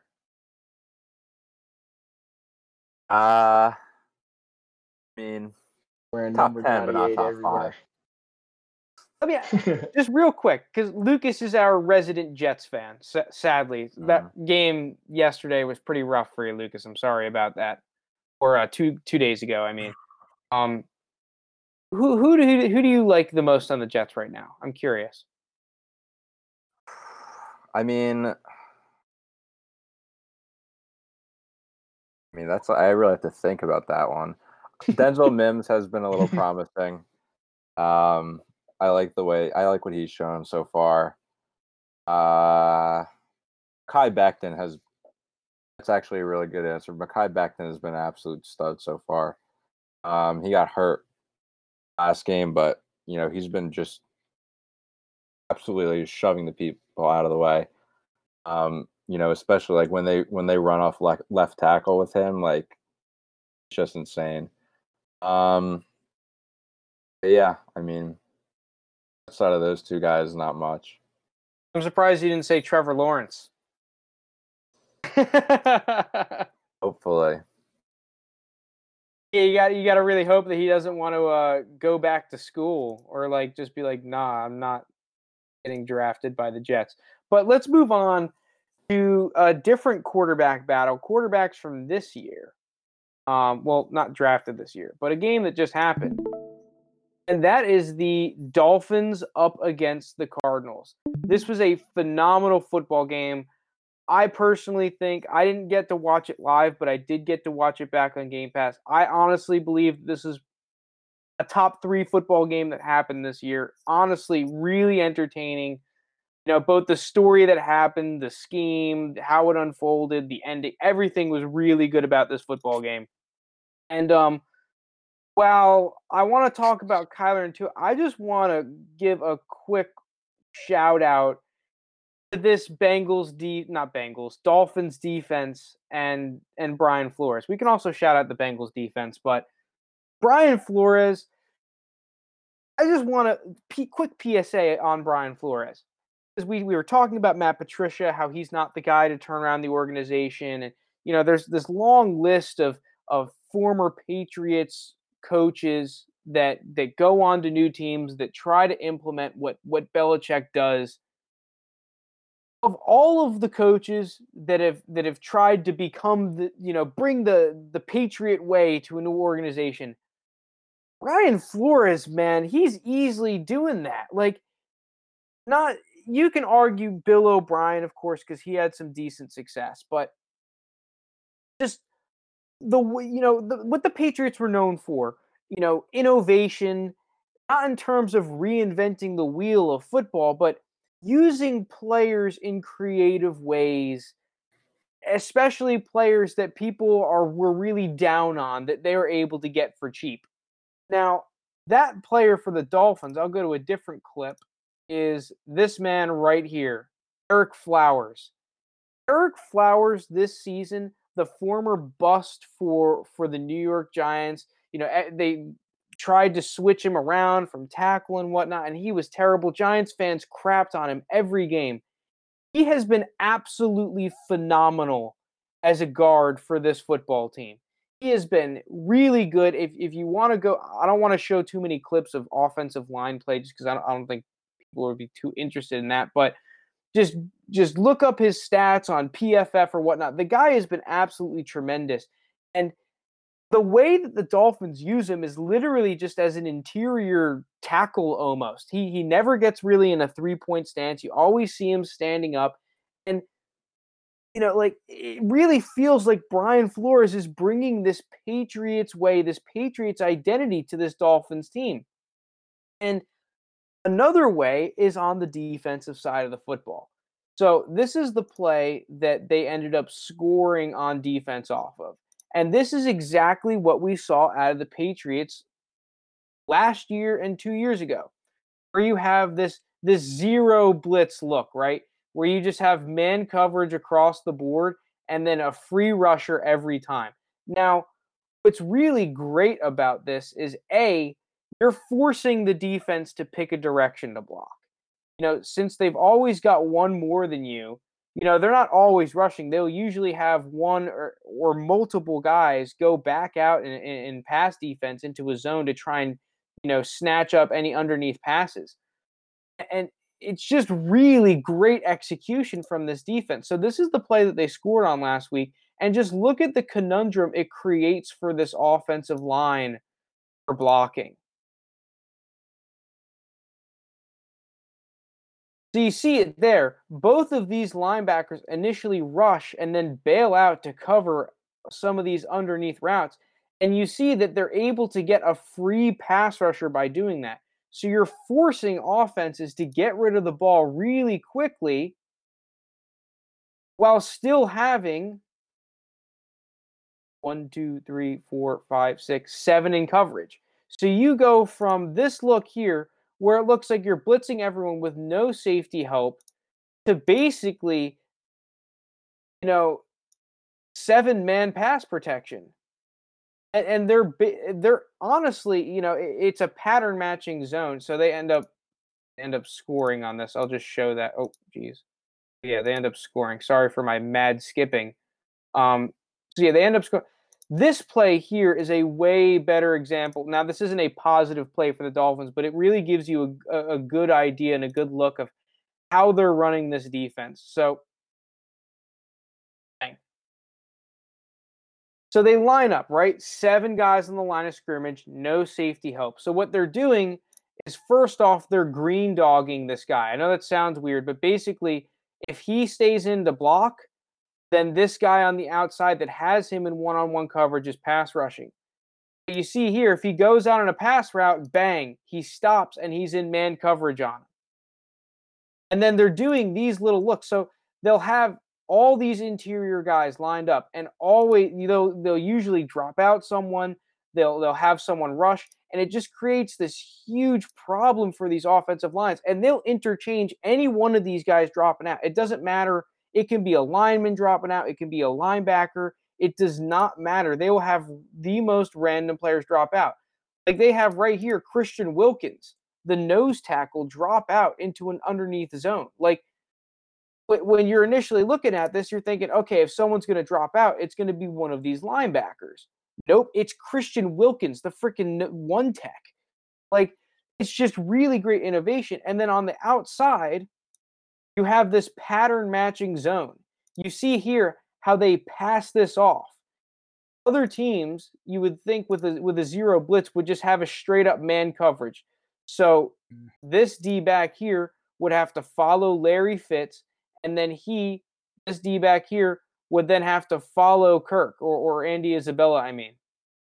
What they're doing is they're switching this off, this pattern matching zone, so that no matter where these receivers go, their corners are always in better leverage. And this was a staple of the Patriots last year, having one of the best defenses in the NFL, especially when they blitz. There were games where teams were averaging, like, according to advanced stats, basically negative yards. Like, he is bringing this to Miami in a great way. Now, the problem is that you've got such a good quarterback with Kyler Murray. He's able to do stuff like this. But I just wanted to shout out this Dolphins defense and what they're doing, because they have been insanely dominant this game. Or not this game, but this course of the season, in terms of creating points, creating beneficial scenarios for their offense. And, like, man, you talk about the defense that the Patriots were able to create. Brian Flores has brought this type of defense in this scheme with the zero blitz to Miami, and it is really coming to fruition. And now we get to the other side of the ball with Tua. I'm not sure much needs to be said about a play like this. It's just the magic that you see from their first round pick, just finding ways to create yards. People didn't think of Tua as a runner of the football, especially after an injury. This is a great sign to see. Is not only is he running with the football, he's not going down on a slide. He's lowering his shoulder in there. Like, I don't think you, as a Dolphins fan, there's a better sight to see than that. And then here on the next play, here we get to see Tua using his arm to beat the Cardinals defense here. So my question goes to our resident Cardinals fan, Steed. Not actually a Cardinals fan, but you're a guy that has really been in love with the Cardinals organization with Kyler Murray for a while now. You've been a guy that's really bought into this hype. You had Kyler Murray pegged as your MVP frontrunner this season. What are you seeing out of the Cardinals and out of the Dolphins this game, and what are your overall reactions to this game? Well, first of all, the Dolphins were my dog of the week, dude. I've kind of, like, not drifted away from the Cardinals, I would say, but, like, the Dolphins are becoming that, like, underdog team that I'm kind of rooting for. Also, I love Tua, but, like, my biggest takeaway from this game is that, first of all, the biggest story is Kyler versus Tua. You saw, like, this new, like, golden age of NFL with these two players, like, matching up. You see, it's just I felt like coming into this game, like, it was going to be very well played. You would see, like, Tua start making plays, and the big thing about, like, if we go back to that play where you saw, like, Tua run and drop his shoulder, like, for a rookie to do that, I think that really gains, like, respect in the locker room too. And for a guy, like, trying to earn his keep after Fitzpatrick was having a good season, a lot of people didn't want to bench. I mean, you see why Flores made the call to bench Fitzpatrick for Tua there. And, like, I'm not saying, like, Fitzpatrick would obviously drop his shoulder too. He's been that quarterback for years. But you see the different kind of level of play, like how just much more expanded the offense is and how much dynamic they are. So I do love both of these teams. I think both of these teams make the playoffs this year. But for years to come, I mean, like, the future is bright for both of these teams, and it's only going to go uphill for them from here on out. Yeah, I really like that you brought up that lowering the shoulder, because this was like Fitzmagic's brand. He was the kind of guy, he's never sliding, and maybe some of this rubbed off on Tua from Fitzpatrick, a guy that's really polarizing the locker room. All the Dolphins players loved him. Like, what would they think if they see Tua slide right there? Instead, they see him put his shoulder down. He doesn't care about the injury that took him out from Alabama. Like, I just think that as a Dolphins fan, as a player, you're so right. Like, you love to see this. Yeah, I meant to say, as the resident Dolphins fan, not Cardinals fan earlier, because you took him as the dog of the week. Yeah, I misspoke there. And then I went into that Kyler crap.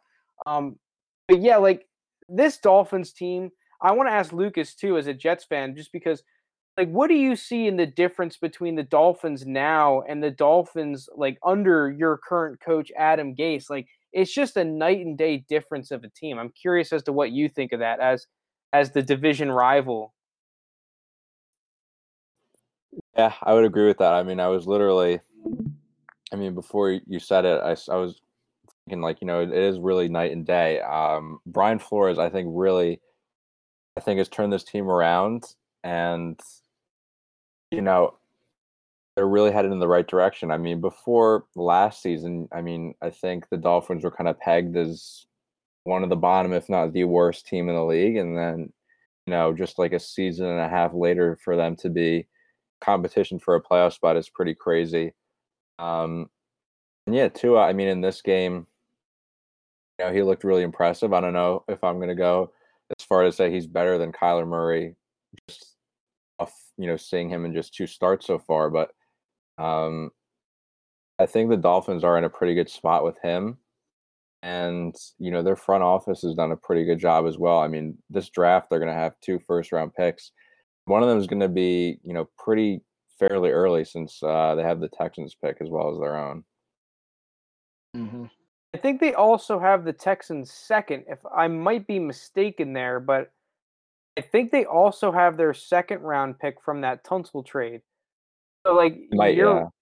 you're right. Like if that first round pick and second round pick are good, plus their own draft capital, and with a guy like Brian Flores, like what he's doing on the field now, the way that he has put this team in a position to win, I just think I know I mentioned earlier that all the hype is around Tua. I just think Tua's done a good job not turning over the ball, but their defense, even though they gave up a decent amount of points this week, like, just the way that they're able to manufacture points and offense and great field position for their team, it's just really mesmerizing to see. It's not something that I necessarily expected out of the Dolphins. We all knew coming into this season that the Dolphins had good cover corners. They paid a lot of money for Byron Jones. Xavier Howard is one of the most talented corners in the league, especially in man coverage. And they drafted Noah Igbenogany with a first round pick. But the production that they are now getting out of their front seven is truly remarkable. And it feels like the Patriots, the way that the Patriots used to be able to just manufacture production out of their front seven, even though they didn't have those top tier pass rushers like the Aaron Donalds or the Khalil Macks usually. It just really felt like a team defense. And I'm just getting that same feeling now about the Dolphins of that team defense, just everyone doing their job and just a defense that's just hard to game plan around. They line up 7 guys and you have no idea who's coming. It's changing every play and it's just hard to score against. I just really love what the Dolphins are doing, and I really can't say that enough.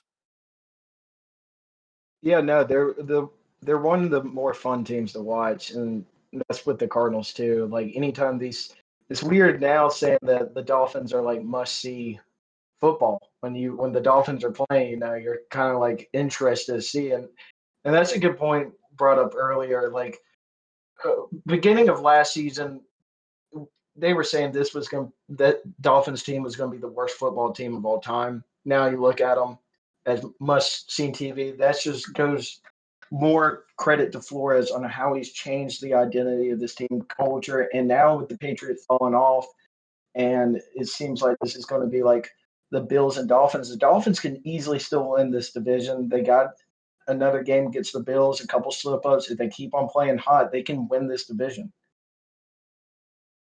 I think the other interesting thing is that like when you look at the Dolphins draft class from this year, it's like it's not even aside from Tua, and even without Tua, this is a team. It's not like they just had an insane draft class that just propelled them from a mediocre football team into something great. You've seen that from some teams where they just have a ridiculous draft class or a specific draft pick that just all of a sudden elevates their football team, regardless of the schemes that they're having. Like this is a team most of this season, it's not been a rookie that's stepped up and won them football games. It truly has felt like it's the team that's coming up together, not any individual player that's all of a sudden carrying them.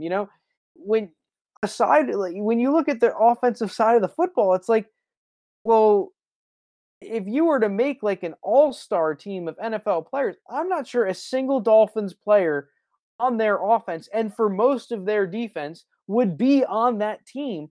But the fact of the matter is that they're the ones that are almost the hottest team in football right now, taking out some really talented players and some really talented teams. So it's just really cool to see. And I think you like all that credit really needs to go to that coaching staff for being able to turn this around, especially without having one of those just ridiculously good, talented draft classes.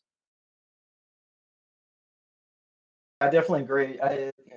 It's it's fun to watch a team play just good team ball, just come as a whole and compete. Because, like, it's not a guy you can, like, look, like, sometimes, like, maybe not much, but early on in Patrick Mahomes' career, like, it's still very early. But, you point at Patrick Mahomes and be like, okay, he won us this game.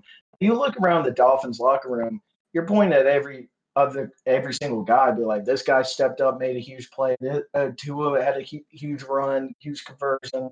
Jordan Howard had a good run on to extend the drive. And that's one thing that I would be scared of as opposing team. If you give an underdog team that a lot of people don't have the expectations for, that's overperforming and they believe in each other, like, I mean, it's kind of hard to stop those teams.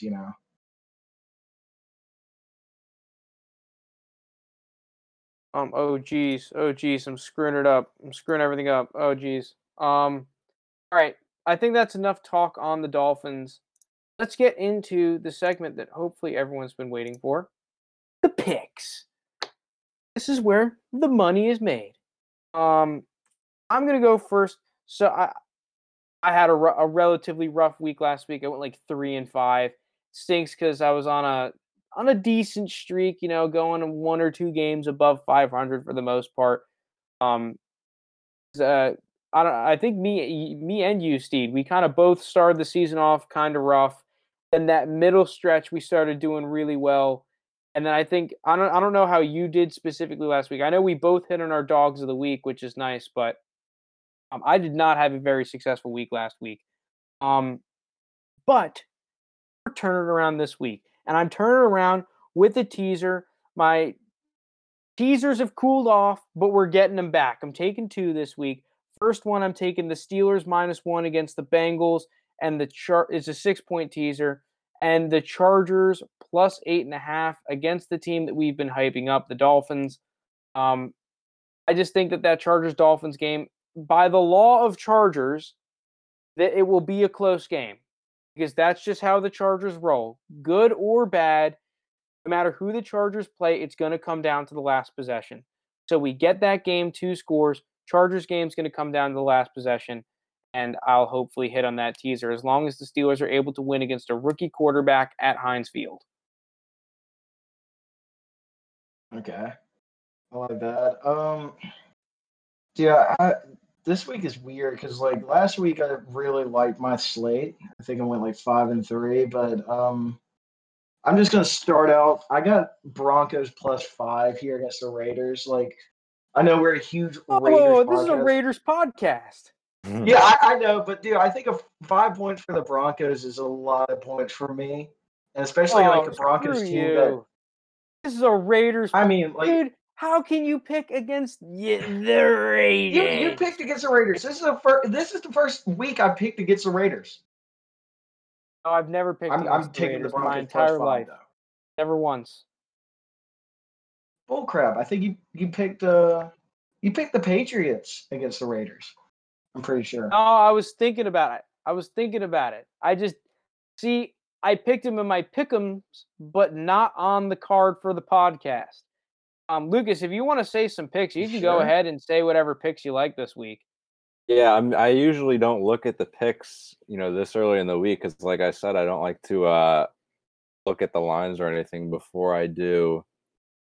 Oh, before you do your my column, picks in my that's right. article. But I'm taking a look now. One thing that kind of catches my eye a little bit: the Sunday night game between the Ravens and the Patriots. I like the over in that. The line's only 43.5. And I mean, obviously the Patriots have kind of had their struggles on offense. And, on Monday night they were going up against the Jets, so maybe you have to take this with a grain of salt. But Cam Newton looked pretty good against the Jets, just in terms of his accuracy. I mean, the Ravens offense, they're going to perform on any given day. So, I mean, you only need to get to 44 points. Patriots gave up 27 to the Jets on Monday night. I think the Ravens can do at least that. I mean, even if the Ravens score 27, you just need 17 from the Patriots. So I think pretty good odds, and definitely in the realm of possibility that, this is pretty easily over 43.5. I think I might be taking that now because you are the over-under guy, it seems like. So, listen, I like that pick a lot. I didn't look at the over-under line this week.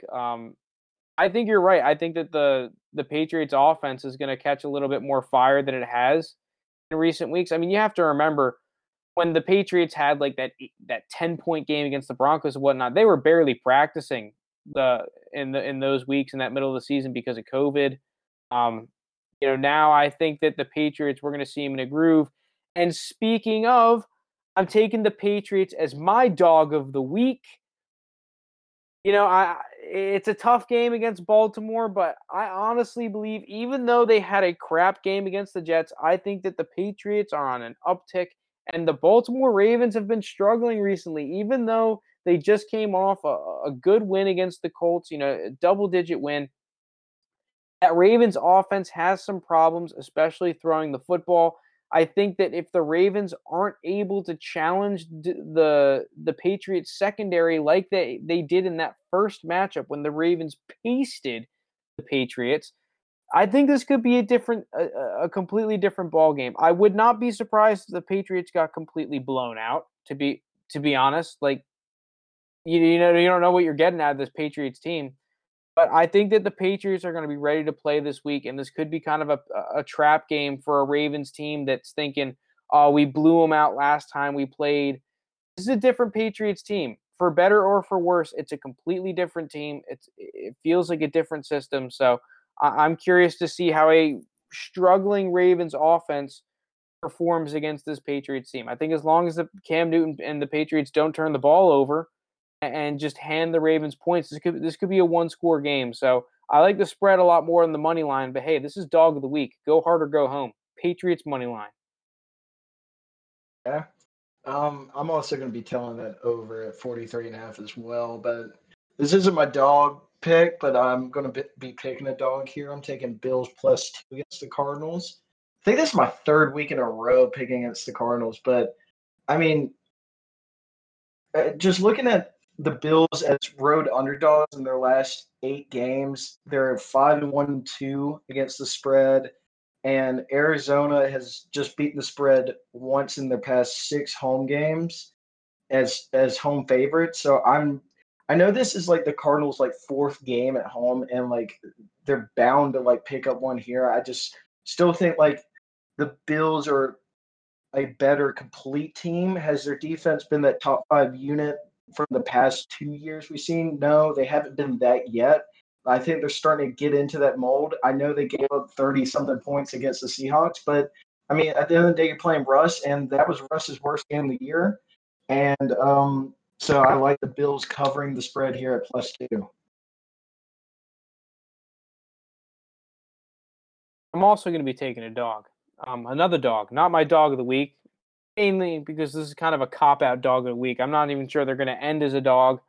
After our trashing of the Seahawks defense, I'm going to be taking them money line this week. One of the main reasons why is, as I pointed out earlier, I think the Seahawks are a team that is most susceptible to 4 receiver sets where they're spreading out the field. The Rams have only lined up in 4 receiver sets 4 snaps this season. It's going to be interesting to see if they try to make that change coming into this game. It's going to be something I look out for. But I think that if the Rams go with their traditional game plan of trying to develop the run and using a lot of play action, I actually think that plays into the Seahawks' strength a little bit in terms of they try to put the Seahawks linebackers in a bind and work off them. The Seahawks linebackers are the best part of that defense. And this is a game where I think that if they're able to hold the Rams to under 30 points, this is a win for the Seahawks. Yeah, so I'm going to be going against you here. I got Rams -1.5. The Seahawks are 2-6 against the spread in their last 8 trips to LA. So they struggle there. The Rams, I like them coming off a bye. Jalen Ramsey's back. Henderson's back. I know this is like all pointed to like, especially if you get a Seahawks team as an underdog, like you feel reluctant to take them. But like I kind of like riding with the Rams here. Also, I kind of like when we go head to head here in picks. Yeah, spark some controversy. Yeah. My next pick, I'm going to be taking the Bucks -5. I think this is just a bounce back week for the Bucks. The line's a little bit larger than I would have liked. I would have loved to get them at like a 3.5 or a 4 with the Panthers coming off a good week against the Chiefs and the Bucks coming off a bad week against the Saints. But it's Brady, man. Brady is king of the bounce back. He's had games where he's performed poorly before, but he's the kind of guy he doesn't let it affect his play throughout the rest of the season. We're still seeing a little bit of shakiness in terms of the connection with his receivers and his understanding of the offense. But I think that as the season goes on, that this was kind of a wake up week for Brady and this Bucks team. And I think that this is exactly what they needed to kind of turn that gear towards the postseason to really drill home. Like, listen, we had a bad game against the Giants. We had a really bad game against the Saints. Let's go out here and beat up on a worse Panthers team, a young Panthers team. Even though I really like the Panthers and what they've been doing, I think that the Bucks easily win this by a touchdown. I'm going to hit on my dog of the week. I got the Giants against the Eagles. Yeah, I like how the Giants have been playing. Like, their offense is god awful because Daniel Jones turns it over every other play, it seems like. But I mean, their defense steps up, and we look at this game last time they played on Thursday night. The Giants should have won. They had a 2-score lead going in, like, what was it, like almost midway in the fourth quarter. Should have won that game. But the Giants are 5-1 against the spread in their last 60 games. I'll easily take +3.5 there. Also, I kind of like this because it doesn't make sense. Philly's 8-0 against the Giants straight up in their last 8 meetings. So something's got to give. And I think the Giants, this is when they squeak one out right here and put them back into that conversation, the East. Yeah, that's interesting because I've been a guy that's been on and off of the Giants. 2 weeks ago I took them as my dog of the week. Then the next week I was saying, yeah, I'm fading the Giants. After watching the Giants a little bit, I'll give them credit because the beginning of the season Giants versus the Giants now, they seem like different teams because this is a Giants team that's been in some really close ball games. They're really fighting hard. I think that Joe Judge is, really starting to have his imprint on the on this football team. And while I'm not sure this is a team that's going to win a ton of games the rest of the season, I see this Giants team going one of two ways. They either really get their crap together and win this week and take the division, or they let the situation that they have right now get to them, and then they just kind of flop and end up with one of the top picks. So I think this is a big week for the Giants, and I was really thinking about taking their spread. I'm taking their spread on my pick 'em. But my next pick this week is going to be Cleveland -3.5. I'm not super confident in this pick, but I am confident in that the Texans defense sucks. So I think that sucky defenses are a good matchup for Cleveland. This is a team that can at least control the football. Baker Mayfield has been much less turnover prone recently. So I think that getting Nick Chubb back is really big for this Cleveland offense, and they should be able to control the ball as long as they're able to play some good Cleveland Browns defense. I think they might be able to get a win here. Yeah, I'm on the Browns as well. Oh, go ahead.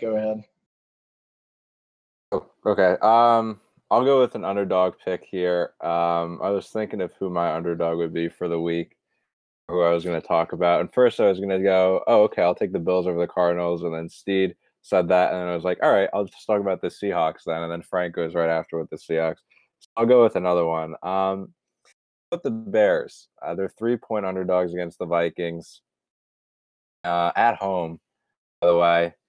And I think really this just comes down to whether or not they can slow down Dalvin Cook. And I mean, obviously that's easier said than done.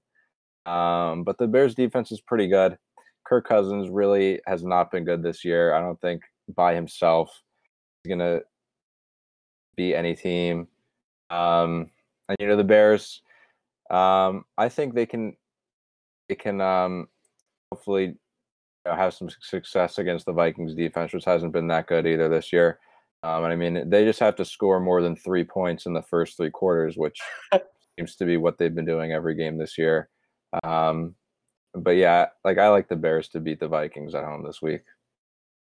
Yeah, I got Bears +3 as well. And I mean, we can't ignore the fact that, Kirk Cousins about to play a Monday Night Football game. So I feel like you gotta take the Bears. This is my last pick, and I was just gonna say the Vikings are favored on Monday night. It smells like it's just Kirk Cousins doesn't show up on Monday night. Everybody knows that. So yeah, basically, for those who don't know, Kirk Cousins has a terrible record on Monday Night Football. He just plays like dog crap on Monday night. I don't know the stats off the top of my head, but they'll show you on ESPN. Yeah, they'll show you when you watch the game. They'll show you his terrible record on Monday night. Was Kirk Cousins kneel instead of spike on a Monday night game? I think so. Yes. Oh my God, that was ridiculous. I think I have to pull that up if I can find a way to get out of this. But real quick, as I'm looking this up, my last pick, second to last. He's 0-8. He's 0-8. Jesus. My second to last pick is going to be the Washington football team, +4 against the Lions. I have to take this after just basically calling for Matt Patricia's job. I have to take Washington, right? I'm just going to assume that for a third week in a row, the Lions are going to line up a couple snaps with 10 guys in the field. And I know the Redskins offense with one-legged Alex Smith do suck. The 10-man Lions, come on, there's 10 guys in the field. They should be able to move the ball. I can't believe he's 0-8. Jesus Christ. Those are your picks, Steve?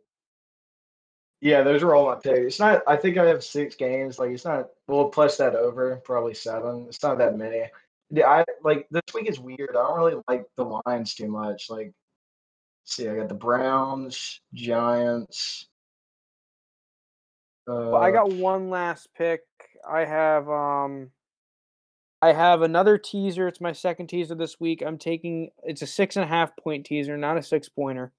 Taking the Saints -2.5 and the Seahawks +8. That's mine. Even though it's kind of bad odds, it's a lock teaser of the week. Okay, let's see if this will load.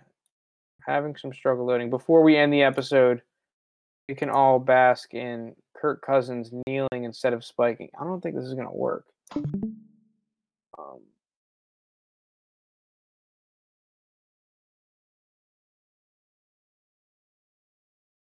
Come on, load. Well, looks like this might not be working, so dang, I wanted to end the episode on this. Yep, so that's probably gonna do it from us here. Sorry I couldn't get that to work there at the end of the episode, but if you made it this far, thank you so much for listening. Lucas, thank you so much for coming on. Really appreciate it. Hopefully your column does well this week. If you're interested, thanks for having me. Check it out on thirdand20.com. It'll probably be coming out Friday.